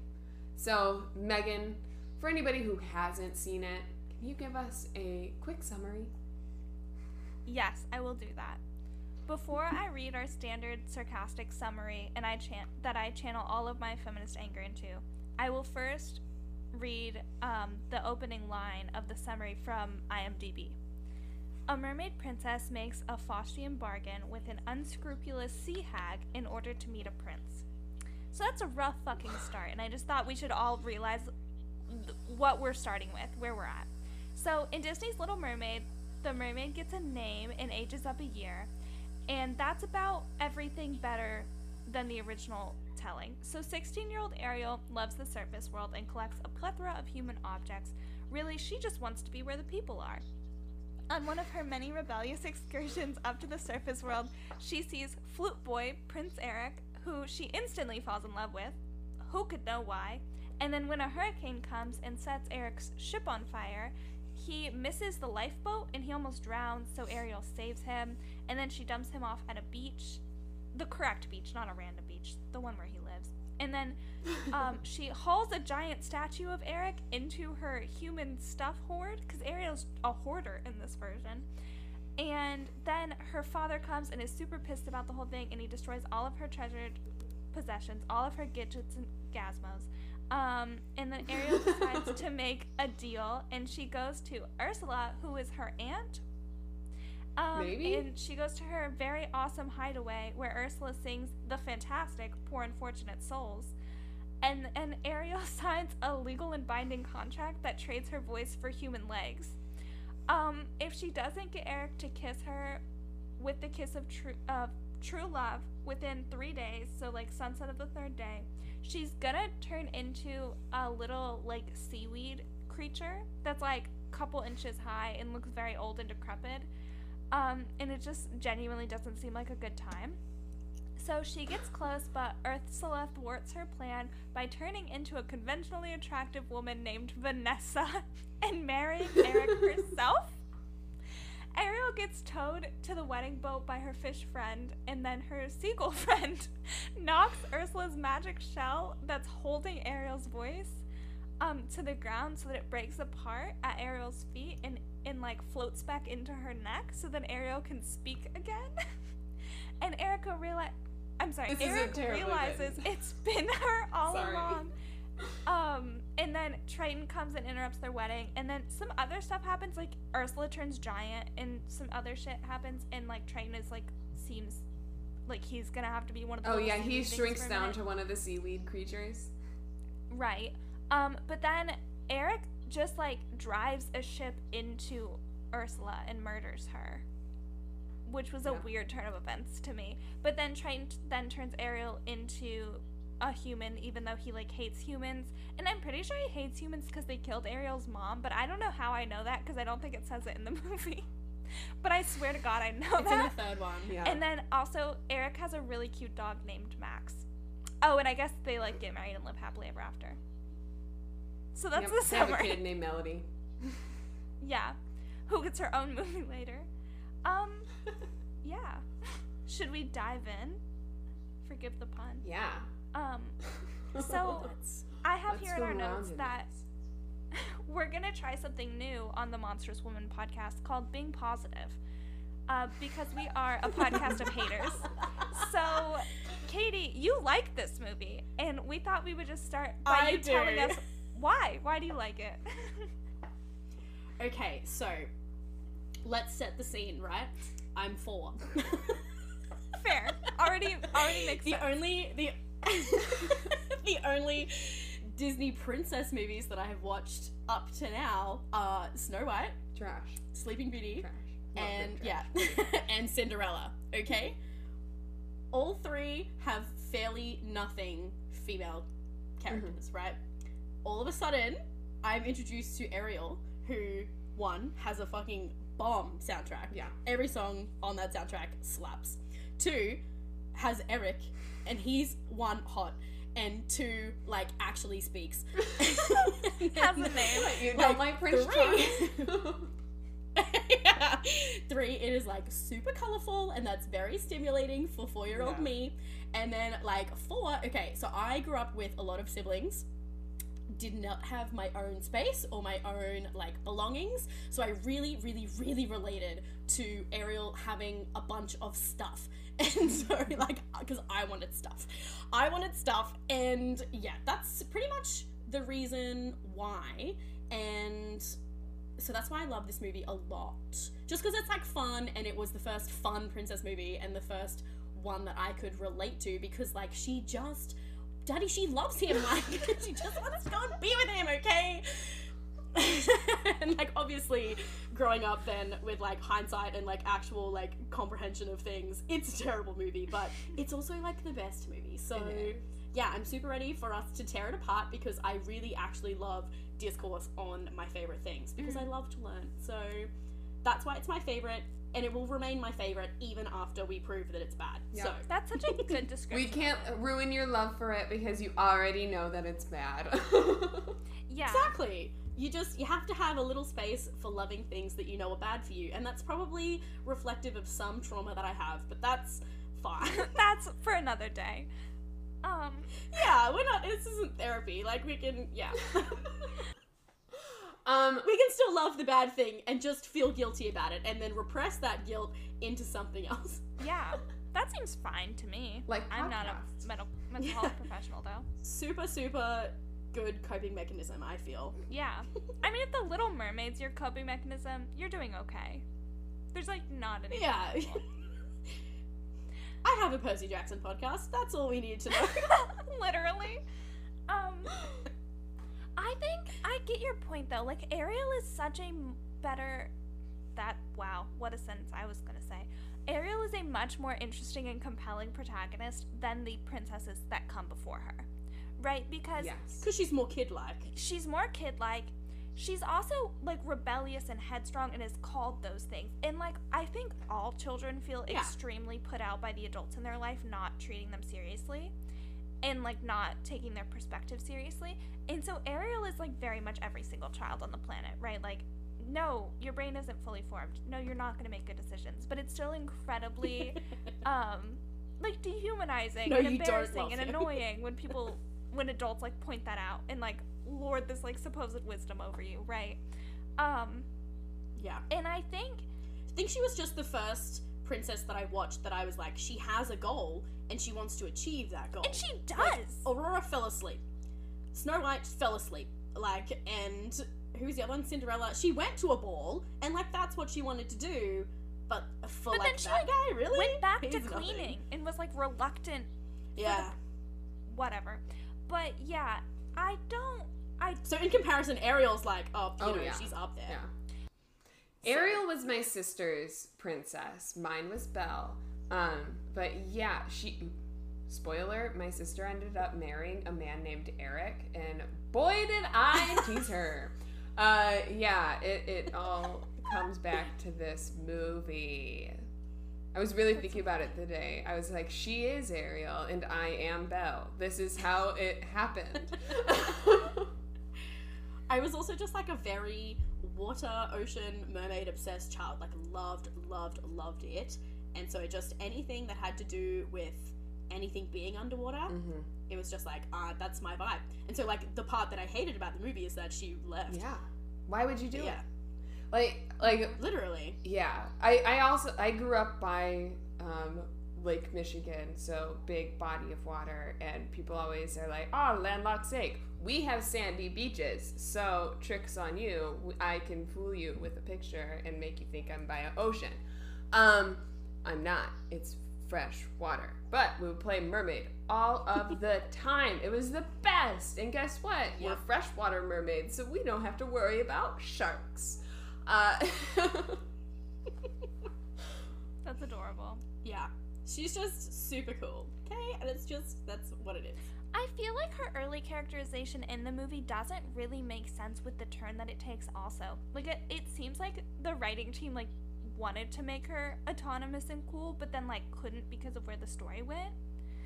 But they still tried in the early. Because, like, Ariel, you know, the opening scene, which before I rewatched it this morning, I had literally no memory of, where her and Flounder go into the sunken ship to, like, collect treasure. And she's, like, so cool rebellious and cool and stuff. And so, like, that person doesn't seem like somebody who wants to, like, give up her voice for a man. And I think reading it, like, generously or watching it generously, I could make the argument that, like, Ariel isn't actually as caught up with Eric as the movie, like surface level presents. And that more he's just, like, a way to reach the surface world, because she doesn't just want Eric, right? Like, she wants all of it. And so her making a sacrifice to reach the surface world, She wants to be where the people are. she wants to walk on the street with some 2 legs, and that's fair. And, like, her making a sacrifice to have the life she wants is a good story. Like, I would love for them to have focused on that, but instead they sort of like reduce it down to her giving up her voice for a man. And, like, that's a terrible trait that teaches women terrible things. But, like, sacrificing for the life you want is not a bad lesson to teach people, I feel. But it's also not just her giving up her voice. She's, like, giving up her autonomy and her confidence, because her voice is what gives her that under the water, because she's different to everybody else, and she's, you know, she's seen as this rising star, or, like, you know, whatever else. And so when she chooses to give all that up, she loses everything that comes with that, which is why she can't express herself. Yeah, and she's very outspoken. And, like, find a different way. Yeah, she, like, can't find a different way to get Eric to love her. And so I feel like that's why she loses a lot of her early characterization of being, like, a rebel and finding another way out of it. And yeah, I don't know. Yeah, it definitely takes a disappointing turn. Oh yeah. Yeah. And I also think, like, just, well, in general, like, the characterization of Ursula is so interesting in this. And by interesting, I mean bad. Of, like, we view her as, like, very camp and, like, fun and stuff, but that's not the artist's intention, or, like, the people making this movie's intention, right? Like, it's very much them using, like, fat phobia and transphobia to, like, code her as evil. And yeah, it's just, and, like, she's juxtaposed with Ariel too, who's, like, this tiny little thing that's, like, dainty and perfect in the beauty standards' eyes. Because she's based on a drag queen, right? Right. Yeah, and to, like, villainize, like, that culture by even doing that, like, that was in and of itself such a leap to take, right? What I feel is interesting is if they did this movie for the first time, if they did it now and they still chose a drag queen to be, like, the visual image of Ursula, she would be way differently received, and she would be probably more liked as a villain by people now, because everyone's like, oh, if you're a drag queen, like, you're fabulous, and you're this and you're that, and you're, you know, and I want to listen to you and I want to spend time with you. And I mean, it makes her whole Poor Unfortunate Souls even better. Yeah. But yeah, it's interesting that this was only, what, 30, 40 years ago? Yeah, how much it's changed. Was it? How old am I? Yeah. And, like, yeah, like, how differently I even read The Little Mermaid, like, rewatching it, than it's intended to be read, right? Because, like, when I see the, like, like, we talk about this a lot in the Harry Potter series of, like, villains will be transcoded sometimes in the fact that they don't have traditionally feminine bodies, but then they paint femininity onto them in order to, like, trick people, and that's supposed to be the vibe that you're getting. Yeah. And obviously, like, women just having bodies that take up a lot of space is, like, morally wrong. But Yeah. when I think when young people watch The Little Mermaid now, like, Ursula's just, like, this, like, fabulous larger-than-life character that they, like, fall in love with. And so we've already moved past that working, which is kind of great. I feel like it was definitely intended as someone who's, like, taking up space they don't need to. Yeah. But I feel like the way it comes across now is she's taking command of the space. Like, she's all-encompassing because she's in her zone and she's in her powerful, like, this is her realm and this is her area, and, like, why should she have to apologize for the space she's taking up when this is what gives her confidence and it's what gives her power. Right. And so I feel like that's the way that I watch it now, but when I first watched it, she was definitely supposed to be this larger-than-life, in a bad way, character that's like, this is going against society's norms, you're not supposed to be, this size or this shape or this look, because the only other character who compares is Triton, and his size is his power, but hers is using her in a different way. Yeah. But it's still, yeah. Exactly. And I feel like a big thing is, like, Ariel is still sexualized, but, like, Ursula takes command of her sexuality and, like, chooses to express it and is even, like, quite over the top in it. Whereas Ariel, it's very much like... Like the makeup scene? Body language. Where she's, like, using animals and stuff to, like, bring up her, or accentuate her features and make them louder and make them, more to look at. Which, when I was younger, I was like, why is she using a slug to make lipstick? That's disgusting. You're wearing another person. That's ill. Yeah, pretty, visceral there, that scene. But Ariel's sexuality is, like, not in her hands. It's in everybody who perceives her. She has no ownership of it. She's almost ignorant of it. And so it's, like, appropriate. Whereas when Ursula takes control of hers, it's, like, it's so over the top, and she's, like, doing things she shouldn't be doing, and it, like, taking roles that she shouldn't be taking. But I just, like, absolutely love her now as an adult rewatching it. Yeah. Well, she's, like, I'm just thinking of, like, the body language, line in Poor Unfortunate Souls, and it's kind of in the same way of, like, she's doing this forbidden, like, movement, this forbidden dance. It's the Dirty Dancing thing where it's like, how dare you use your body for a purpose that's sexual? How dare you use it for a purpose that's like, dirty or, like, whatever else?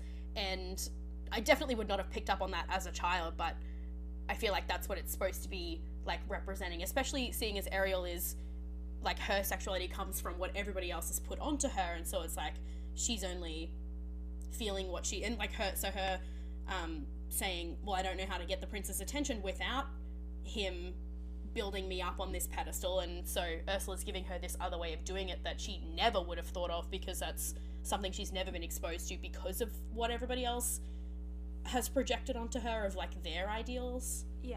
And it's just, like, proving another way that Ursula is, like, wrong societally. Yeah. Not actually. Right, she actually has a much better understanding of what the fuck is going on than everybody else in this movie. Yeah, super interesting. I also think the decision to, like, make her more of the villain, like, not just Ariel coming to her, but her orchestrating that situation and, like, manipulating Ariel so that she comes to visit her was weird, because, like, it's not necessary for the plot, right? Like, they could have followed the original story. Yeah.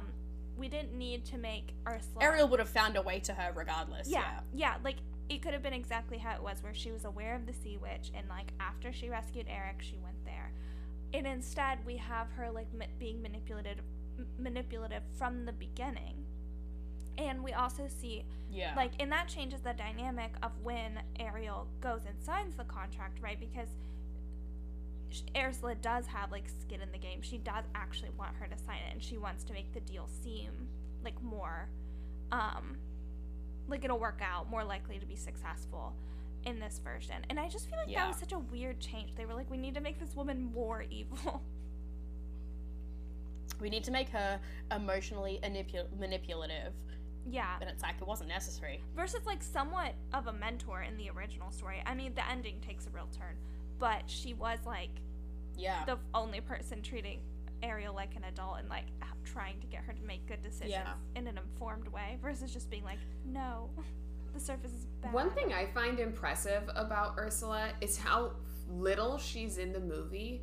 It's sort of like Ariel in her voice. She's a great singer, but she only really has one song. But like Ursula, she is in the movie for a song and her death. Other than that, she was there as Vanessa, but Vanessa doesn't really say anything other than when she's singing it to herself in the mirror.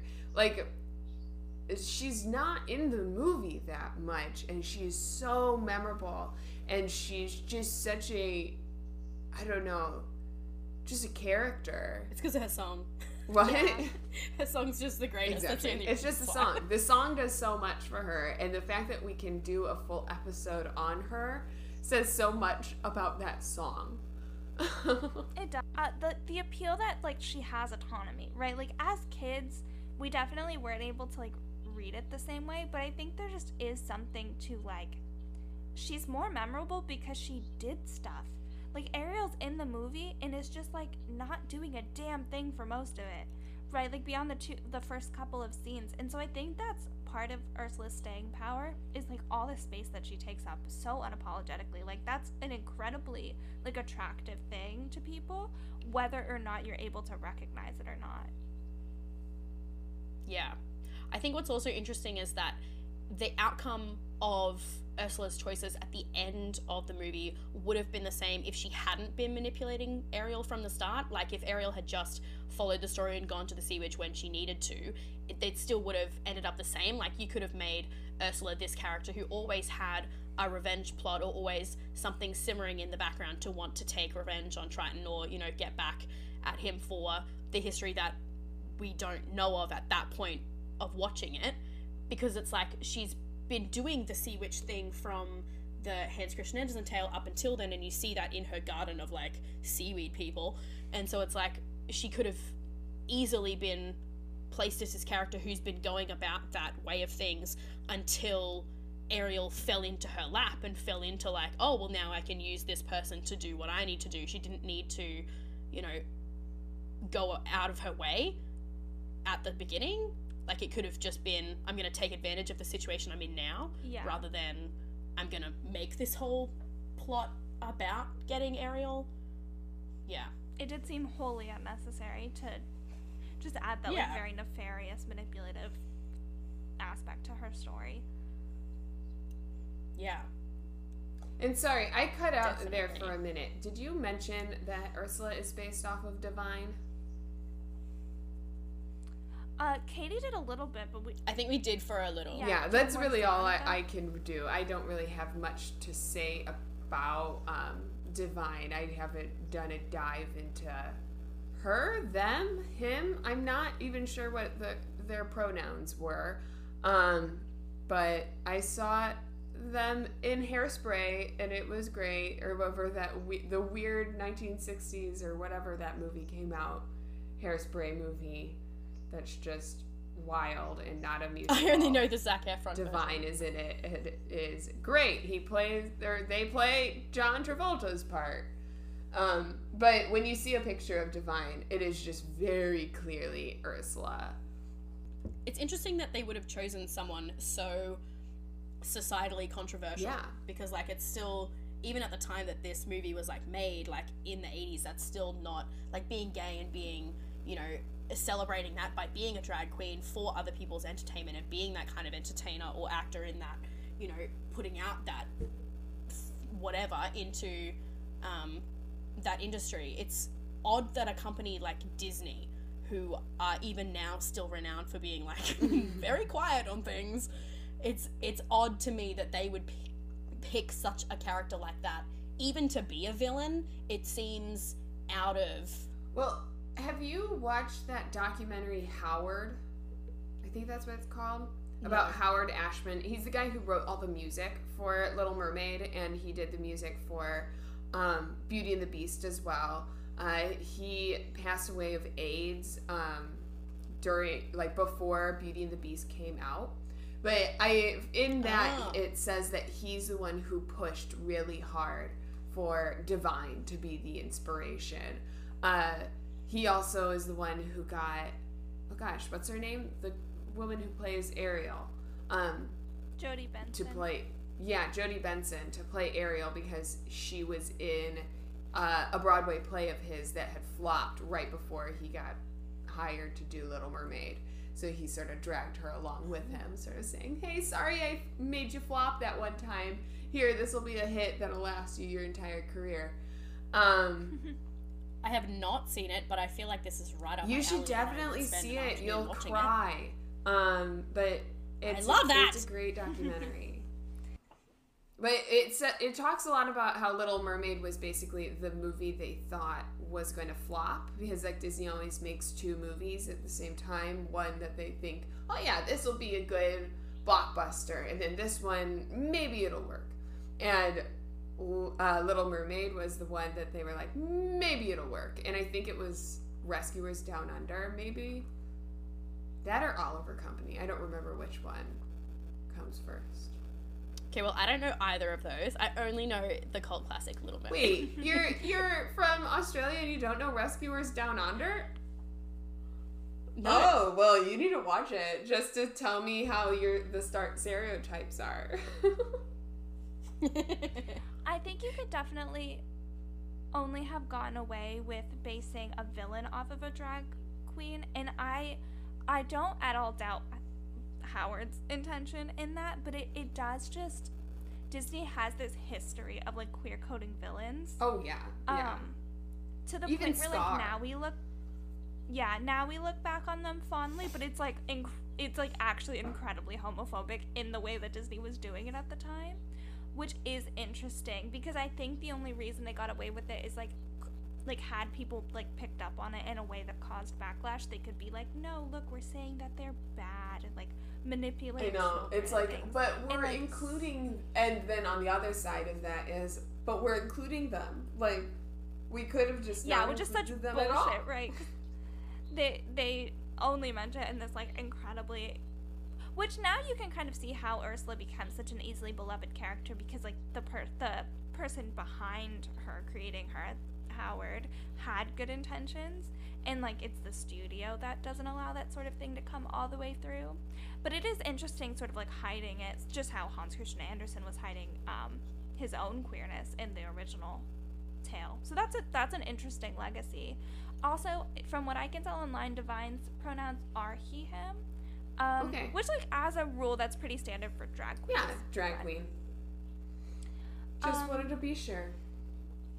I'm wondering why, if they so obviously designed Ursula after Divine, why they didn't just get him to voice I know. Ursula. Well, they couldn't have employed That's what doesn't make sense. a drag queen, I think. Oh, true.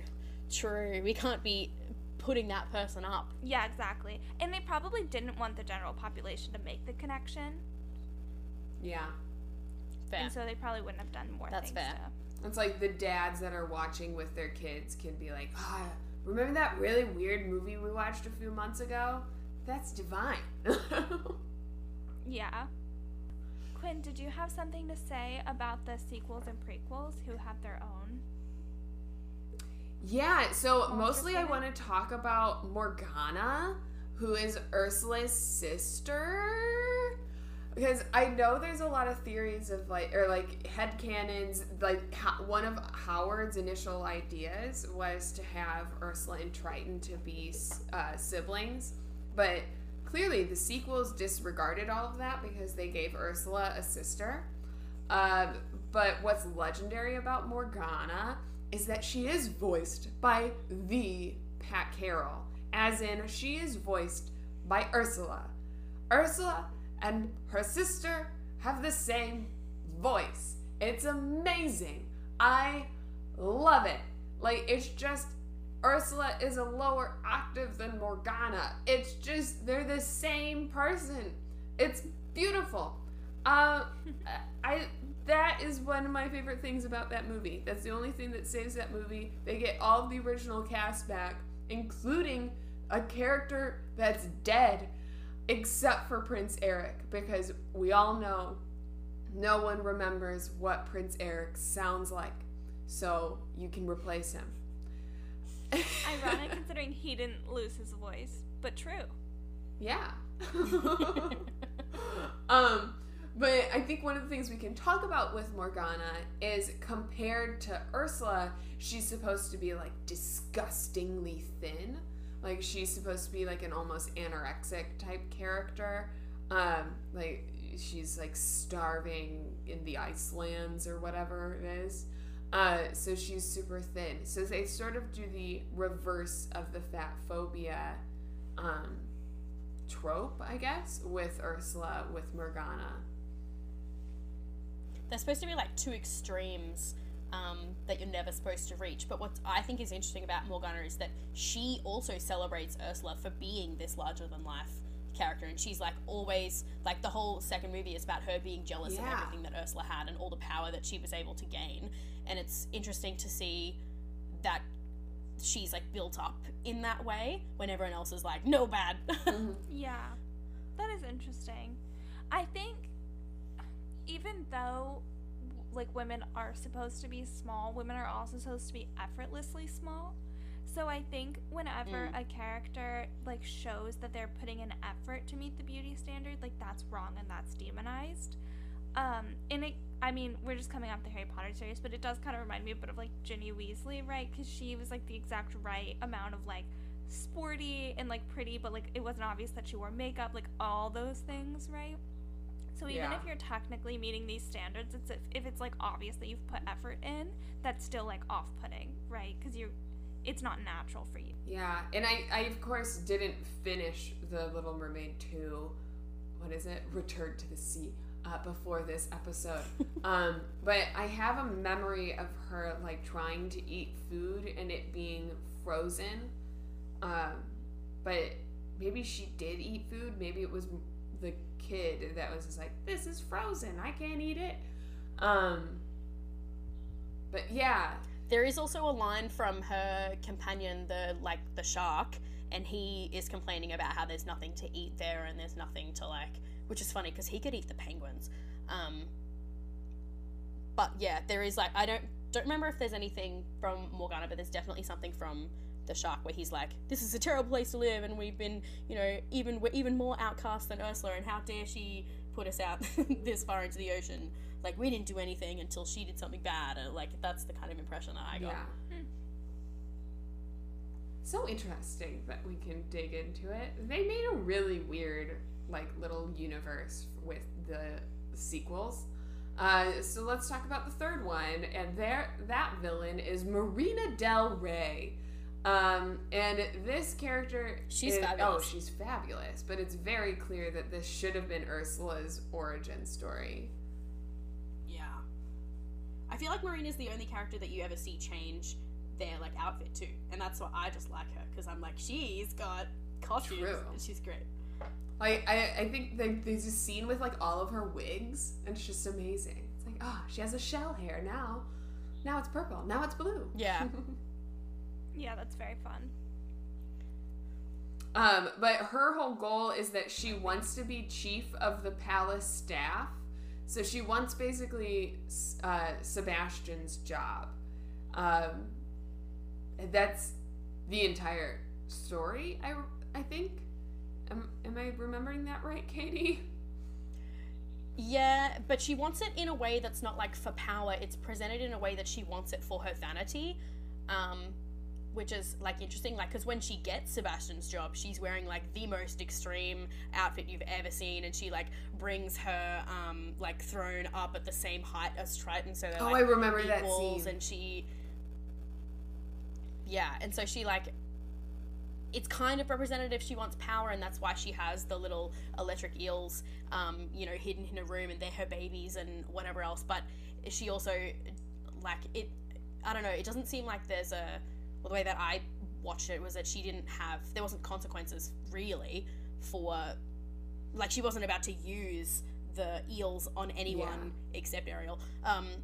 and she wasn't about to use them to gain power. She wanted to do it in a way to make her look great, and so using the eels wouldn't make a good impression, and so therefore her vanity would be compromised. Like, that's what I got from it.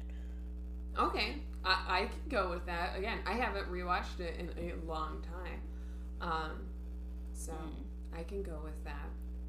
Well, the plot of the third one is that Ariel wants to understand why music isn't allowed in Atlantica, and then you get the backstory on the mum, and then you get Ariel sneaking out to where Sebastian has this like underground club or whatever, and he's like one of the main singers. That's where they do Shake Shinora, and then she tells all of her sisters, and then they all go. I think it's kind of supposed to be a little bit of a take on 12 Dancing Princesses, a little. I was thinking because then. Oh, fair. Because then Marina is their like governess, and she's the one who has to like go and get them ready to see Triton in the morning, and like they're all exhausted from dancing all night, and so she's like, "You're making me look bad," and all of that kind of thing. And so, and then the climax of the story is. It's good. I'm like, this is bringing like, it actually, back. like, I've definitely pretty seen alright. this at least one time. Yeah. I remember his like jazz club. Her like companion is a dugong, and I think he's adorable. His name's like Benjamin or something. Oh, and he's yes, very Benjamin. soft looking, and he's like very cuddly, and he like just does everything that she says, and she's like okay, and he like treats her as if she's like this. He knows that she's over dramatic, but he like feeds into it, and he's like this most calming presence. And then at the end, he gets to stay on as the next governess, I think. But yeah, the climax of the story is that Ariel and the singing crew are like found out by Triton, and so they're put in jail, and then she escapes with them, and they run away, and Marina sends the eels after them to bring them back, and then Triton thinks that that's unfair, so then he takes away her job and puts her in prison, I think. And then after that, he like sees the consequences of banning music entirely just because his wife died. And so then the end of the movie is the concert at the start of the next one, I think. Yes, I think so. All the sisters are like doing a performance. It's supposed to be, it's like a prequel one. Oh right, I forgot about that. That makes sense. Interesting. Yeah. It's pretty good. Does that wrap up our Disney discussion? Does anybody have anything else they want to share about that adaptation? I think I'm good. I think I'm good.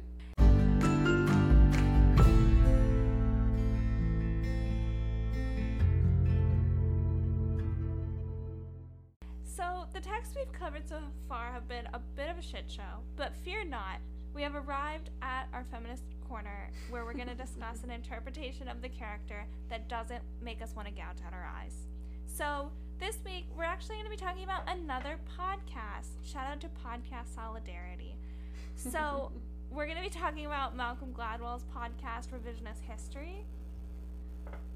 Yeah, so Malcolm Gladwell, very cool journalist, but not a historian. I have issues with his book Bomber Mafia, but it's like Greatest Showman for another podcast. Either way, just wanted to sort of say I have issues with him, but this series of episodes on Little Mermaid that he did are very good.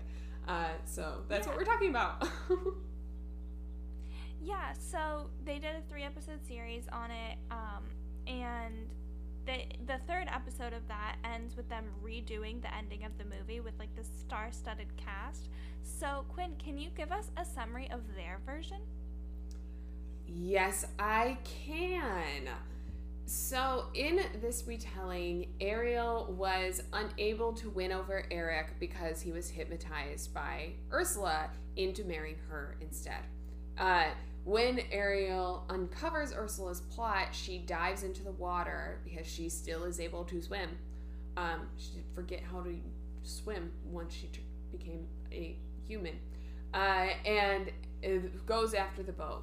Then she pulls herself up onto the large ship as the bride and groom are saying their I do's. Ariel leaps onto the stage, interrupting the cursed wedding, and just as they think Ariel, the scorned woman, is going to throw Ursula overboard, she catches her in a passionate embrace. This shocks Ursula, causing her disguise to slip, as Ursula, and she tries to escape. So like she like goes from her Vanessa self to her like tentacly self.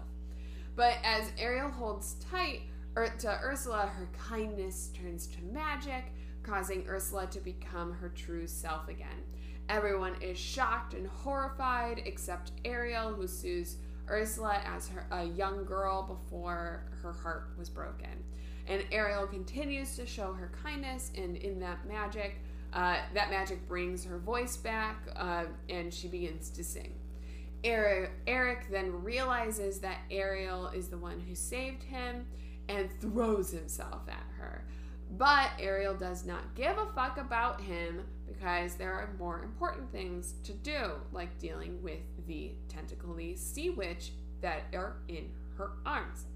So, Ariel continues to hug Ursula, telling her that she understands her. She knows what it's like to be in exile, and even though that she has caused harm, someone harmed her too.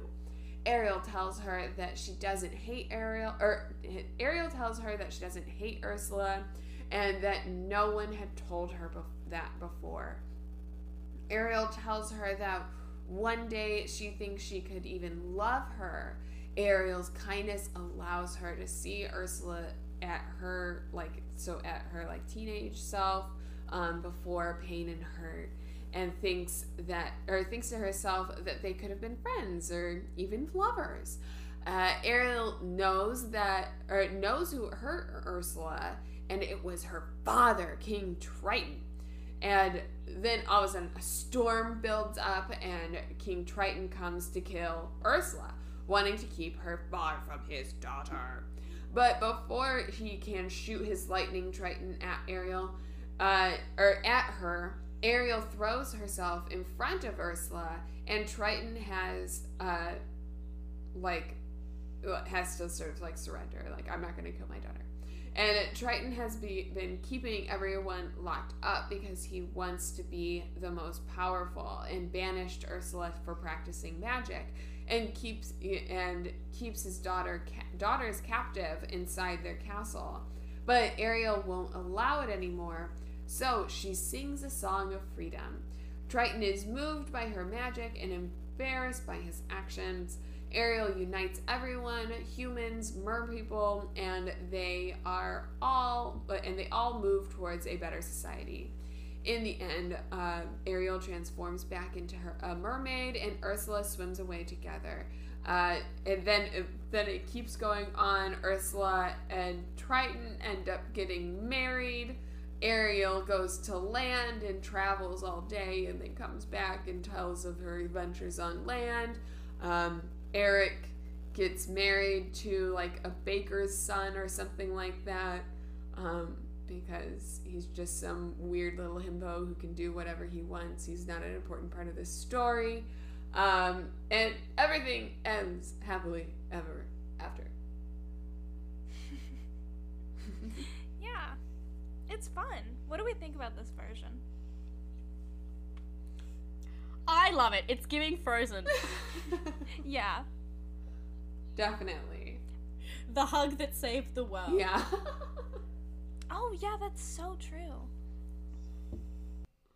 I thought the concept of these episodes of his podcast were so funny, just because I was like, wait, how has he never seen The Little Mermaid? Like, what hole was he living under in 1989 to miss this cultural phenomenon which revived Disney as we know it? I just don't know what was going on in his life. I don't understand. Yeah, that is wild. He's an interesting guy though, so it's kind of on brand for him, I feel. Yeah. Yeah, I think it was funny. I think like the whole series is very good in pointing out all the like absolutely absurd things about the movie, and the decisions that were made and stuff. And I thought that the ending was really fun. I like the acknowledgement of how much Ursula and Ariel actually have in common, and I felt like that was definitely something missing from the Disney version. Like them both being like unhappy with social conventions, but they just go about it in such different ways. But then that allows Ariel to like recognize Ursula for what she is in the end, which is just like somebody suffering, and like seeing a lot of feeling a lot of kinship with her, which was really interesting. Yeah. And I really liked that Triton was the real villain. The only thing I didn't like was that in the like epilogue, he and Ursula got married, and it's like, all right, I get it. They're the only two characters of their age range, so I guess they have to get married. I liked it when he was just the villain. Exactly. We don't need to redeem a man. Exactly. No, that's not what this podcast is for. Literally. Yeah. No, I also thought that was weird also because it's like so much in my head that they're siblings. Yeah. Yeah. It's a big one. Yeah, that I think is my only issue. I'm interested if they are siblings. I'm interested if that means that beings who are that powerful can present how they want to look. Because why does no one else look like Ursula or Morgana? Right, why is she half octopus? And if they're related... Well, what is it? Marina Del Rey has like a different colored tail too. Yeah, so it's like if Ursula's a Cecilia, why aren't there any more Cecilias out there? Or can Triton just choose to be whatever he wants? Did he create all of the mermaids in Atlantica? I'm confused and I want to know. Do they have the same mom and different dads? I don't know. Or is he like a completely different being and he just decided to look like a mermaid so that he could rule over all the mermaids? Like, is he actually some like imposter? I want to know. Yeah. My understanding, because also I'm still confused on why I think they're siblings, like where that came from, but my understanding was that like Ursula wanted to be the ruler, but it went to Triton, so she like has been seeking power and like trying to get revenge and like usurp him. But like where I got that, I have literally no idea.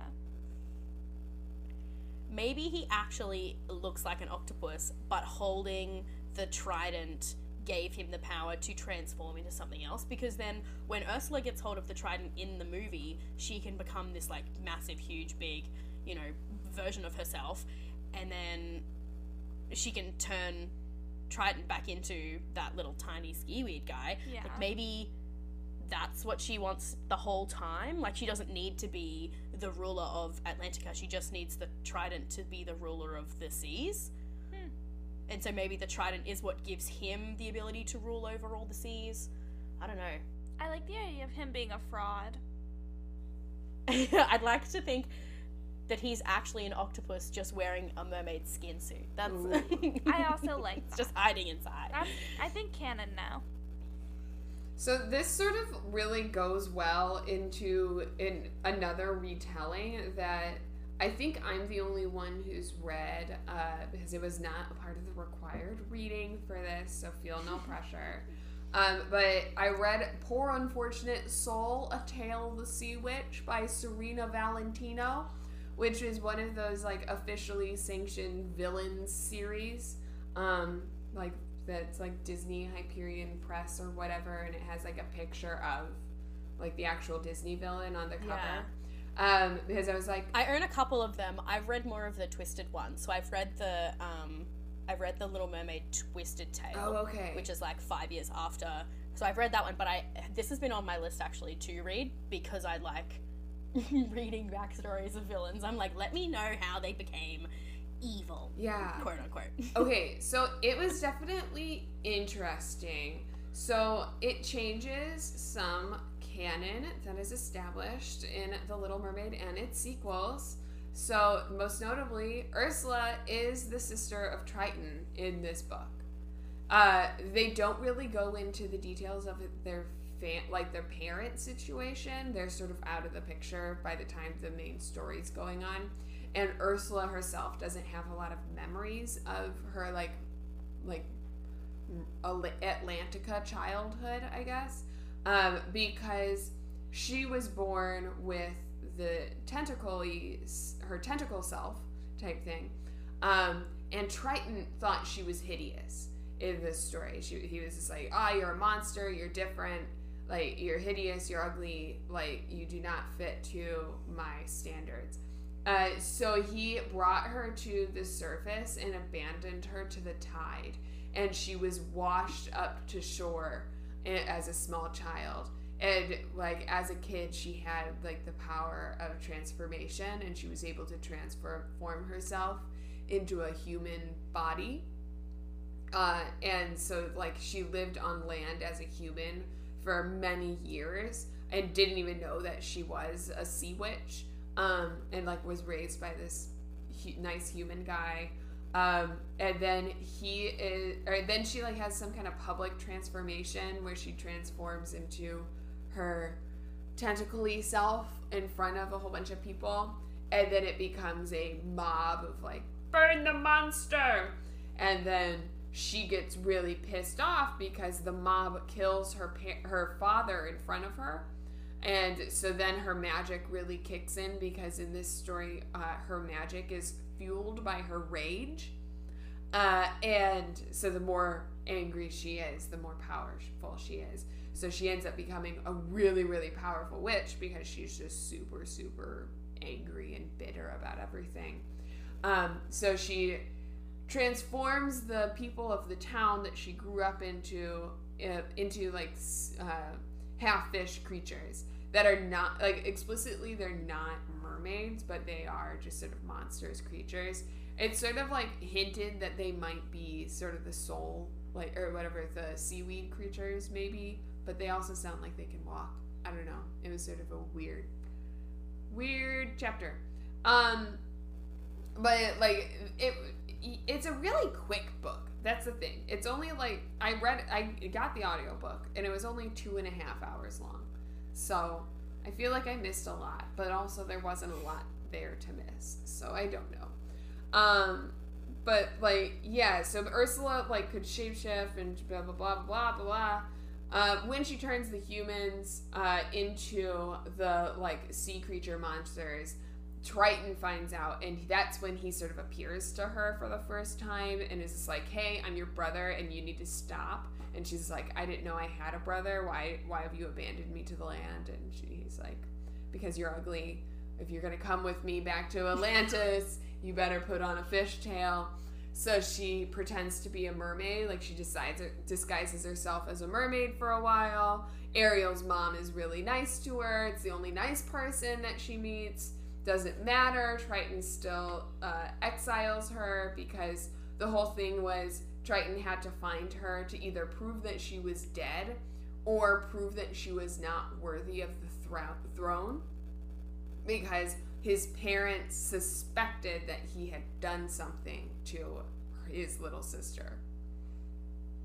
And so then she I don't know, she gets angry in public in Atlantica and is then deemed a monster there as well. So Triton is able to easily exile her, and then she becomes more and more angry. And she then steals some rage magic from some other witches that are from different stories in this same series that I have not read because I only read this book for this podcast. And then she, like, gets so angry. That's why she grows to such, like, she grows so powerful she can't control it. And it was more like she exploded from the overload of power, as well as being shish kebabbed by a ship that killed her. Yeah, it's a book that I read. I really like that. Yeah. It was a pretty good story, but I feel like it needed to be, like, 3 hours longer. Yeah, Fair. crushed. But I feel like that really does support Katie's theory that Triton is, like, secretly just pretending to be a mer person. Also, I was thinking about this as you were talking just then. I was remembering in the Twisted Tale book, I think it's called Part of Your World, the plot is that, like, the twisted part of the tale is what if Ursula actually won and got married to Eric, and Ariel had to go back to the sea. Turns out it's 5 years later, she's the queen down there, but she can't talk, but she still loves Eric, and she, you know, wants to free him from the witch, and so she goes back up, you know, to save him from Ursula. But they make it a point in that book to say that they're not actually mermaids, they're part god and part fish. So, like, maybe just Triton and Ursula are more god than fish, and so that's why they can transform into whatever they want. That's wild. That's... What? That's so crazy. Yeah.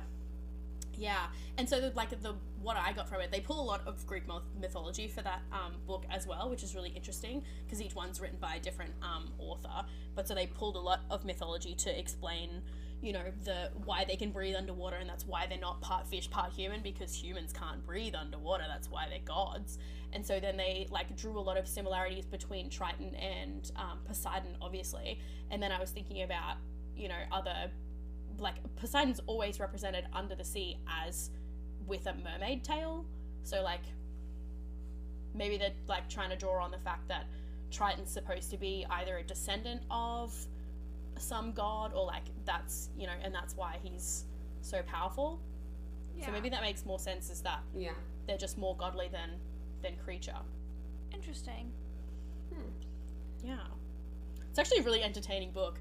Eric becomes like a playwright, and he like writes a whole play about the you know, siren who sang to him and saved his life, but he thinks it's all a dream, and Ursula's trying to like stop him from writing a play. That's the whole book. Oh my god. It's really funny.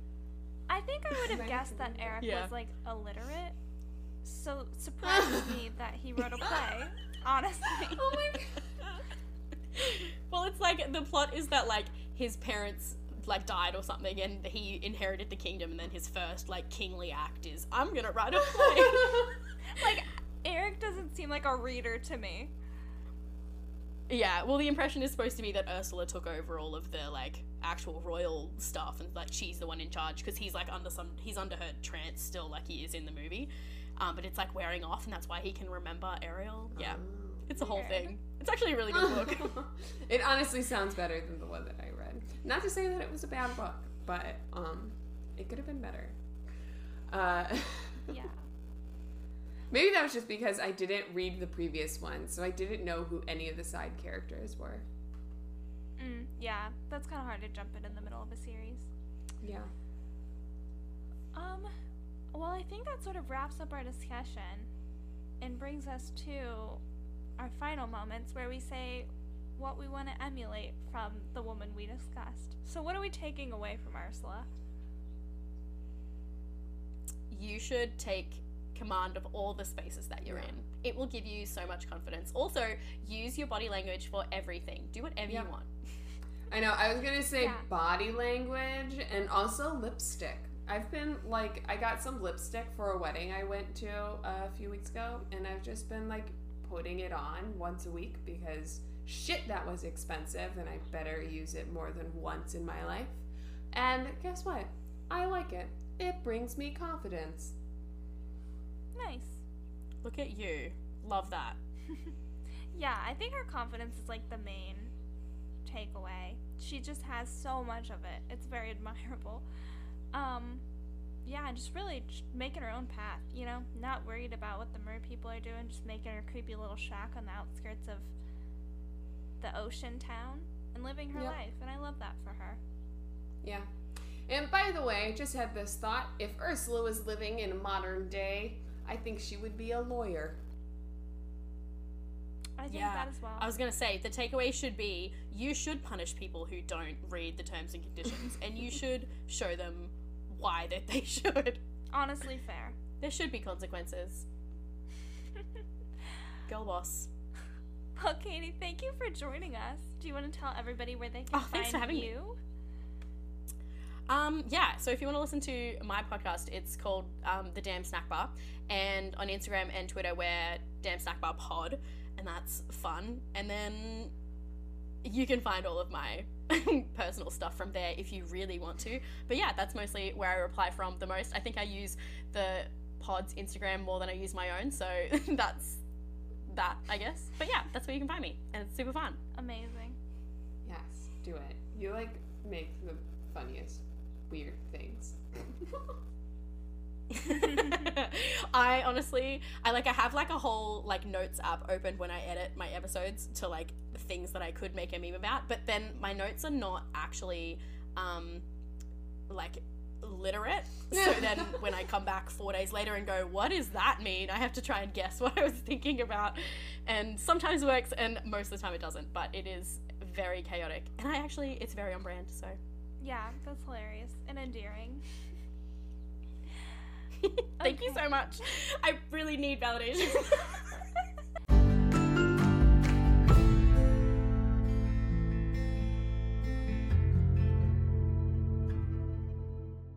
The Monstrous Woman podcast is co-hosted by Quinn Albert and Megan Peterson. Produced and edited by Megan Peterson. And our social media is run by Quinn Albert. Follow us on Instagram at The Monstrous Woman Pod. We will link all our socials, our Patreon, and our Redbubble store below if you would like to see more from us, and you can email us your thoughts, feelings, and opinions at themonstроuswomanpod@gmail.com. Yep, and you can rate and review wherever you do that. But our cover art is by Tyler Peterson. We are distributed by Anchor. And thank you for listening!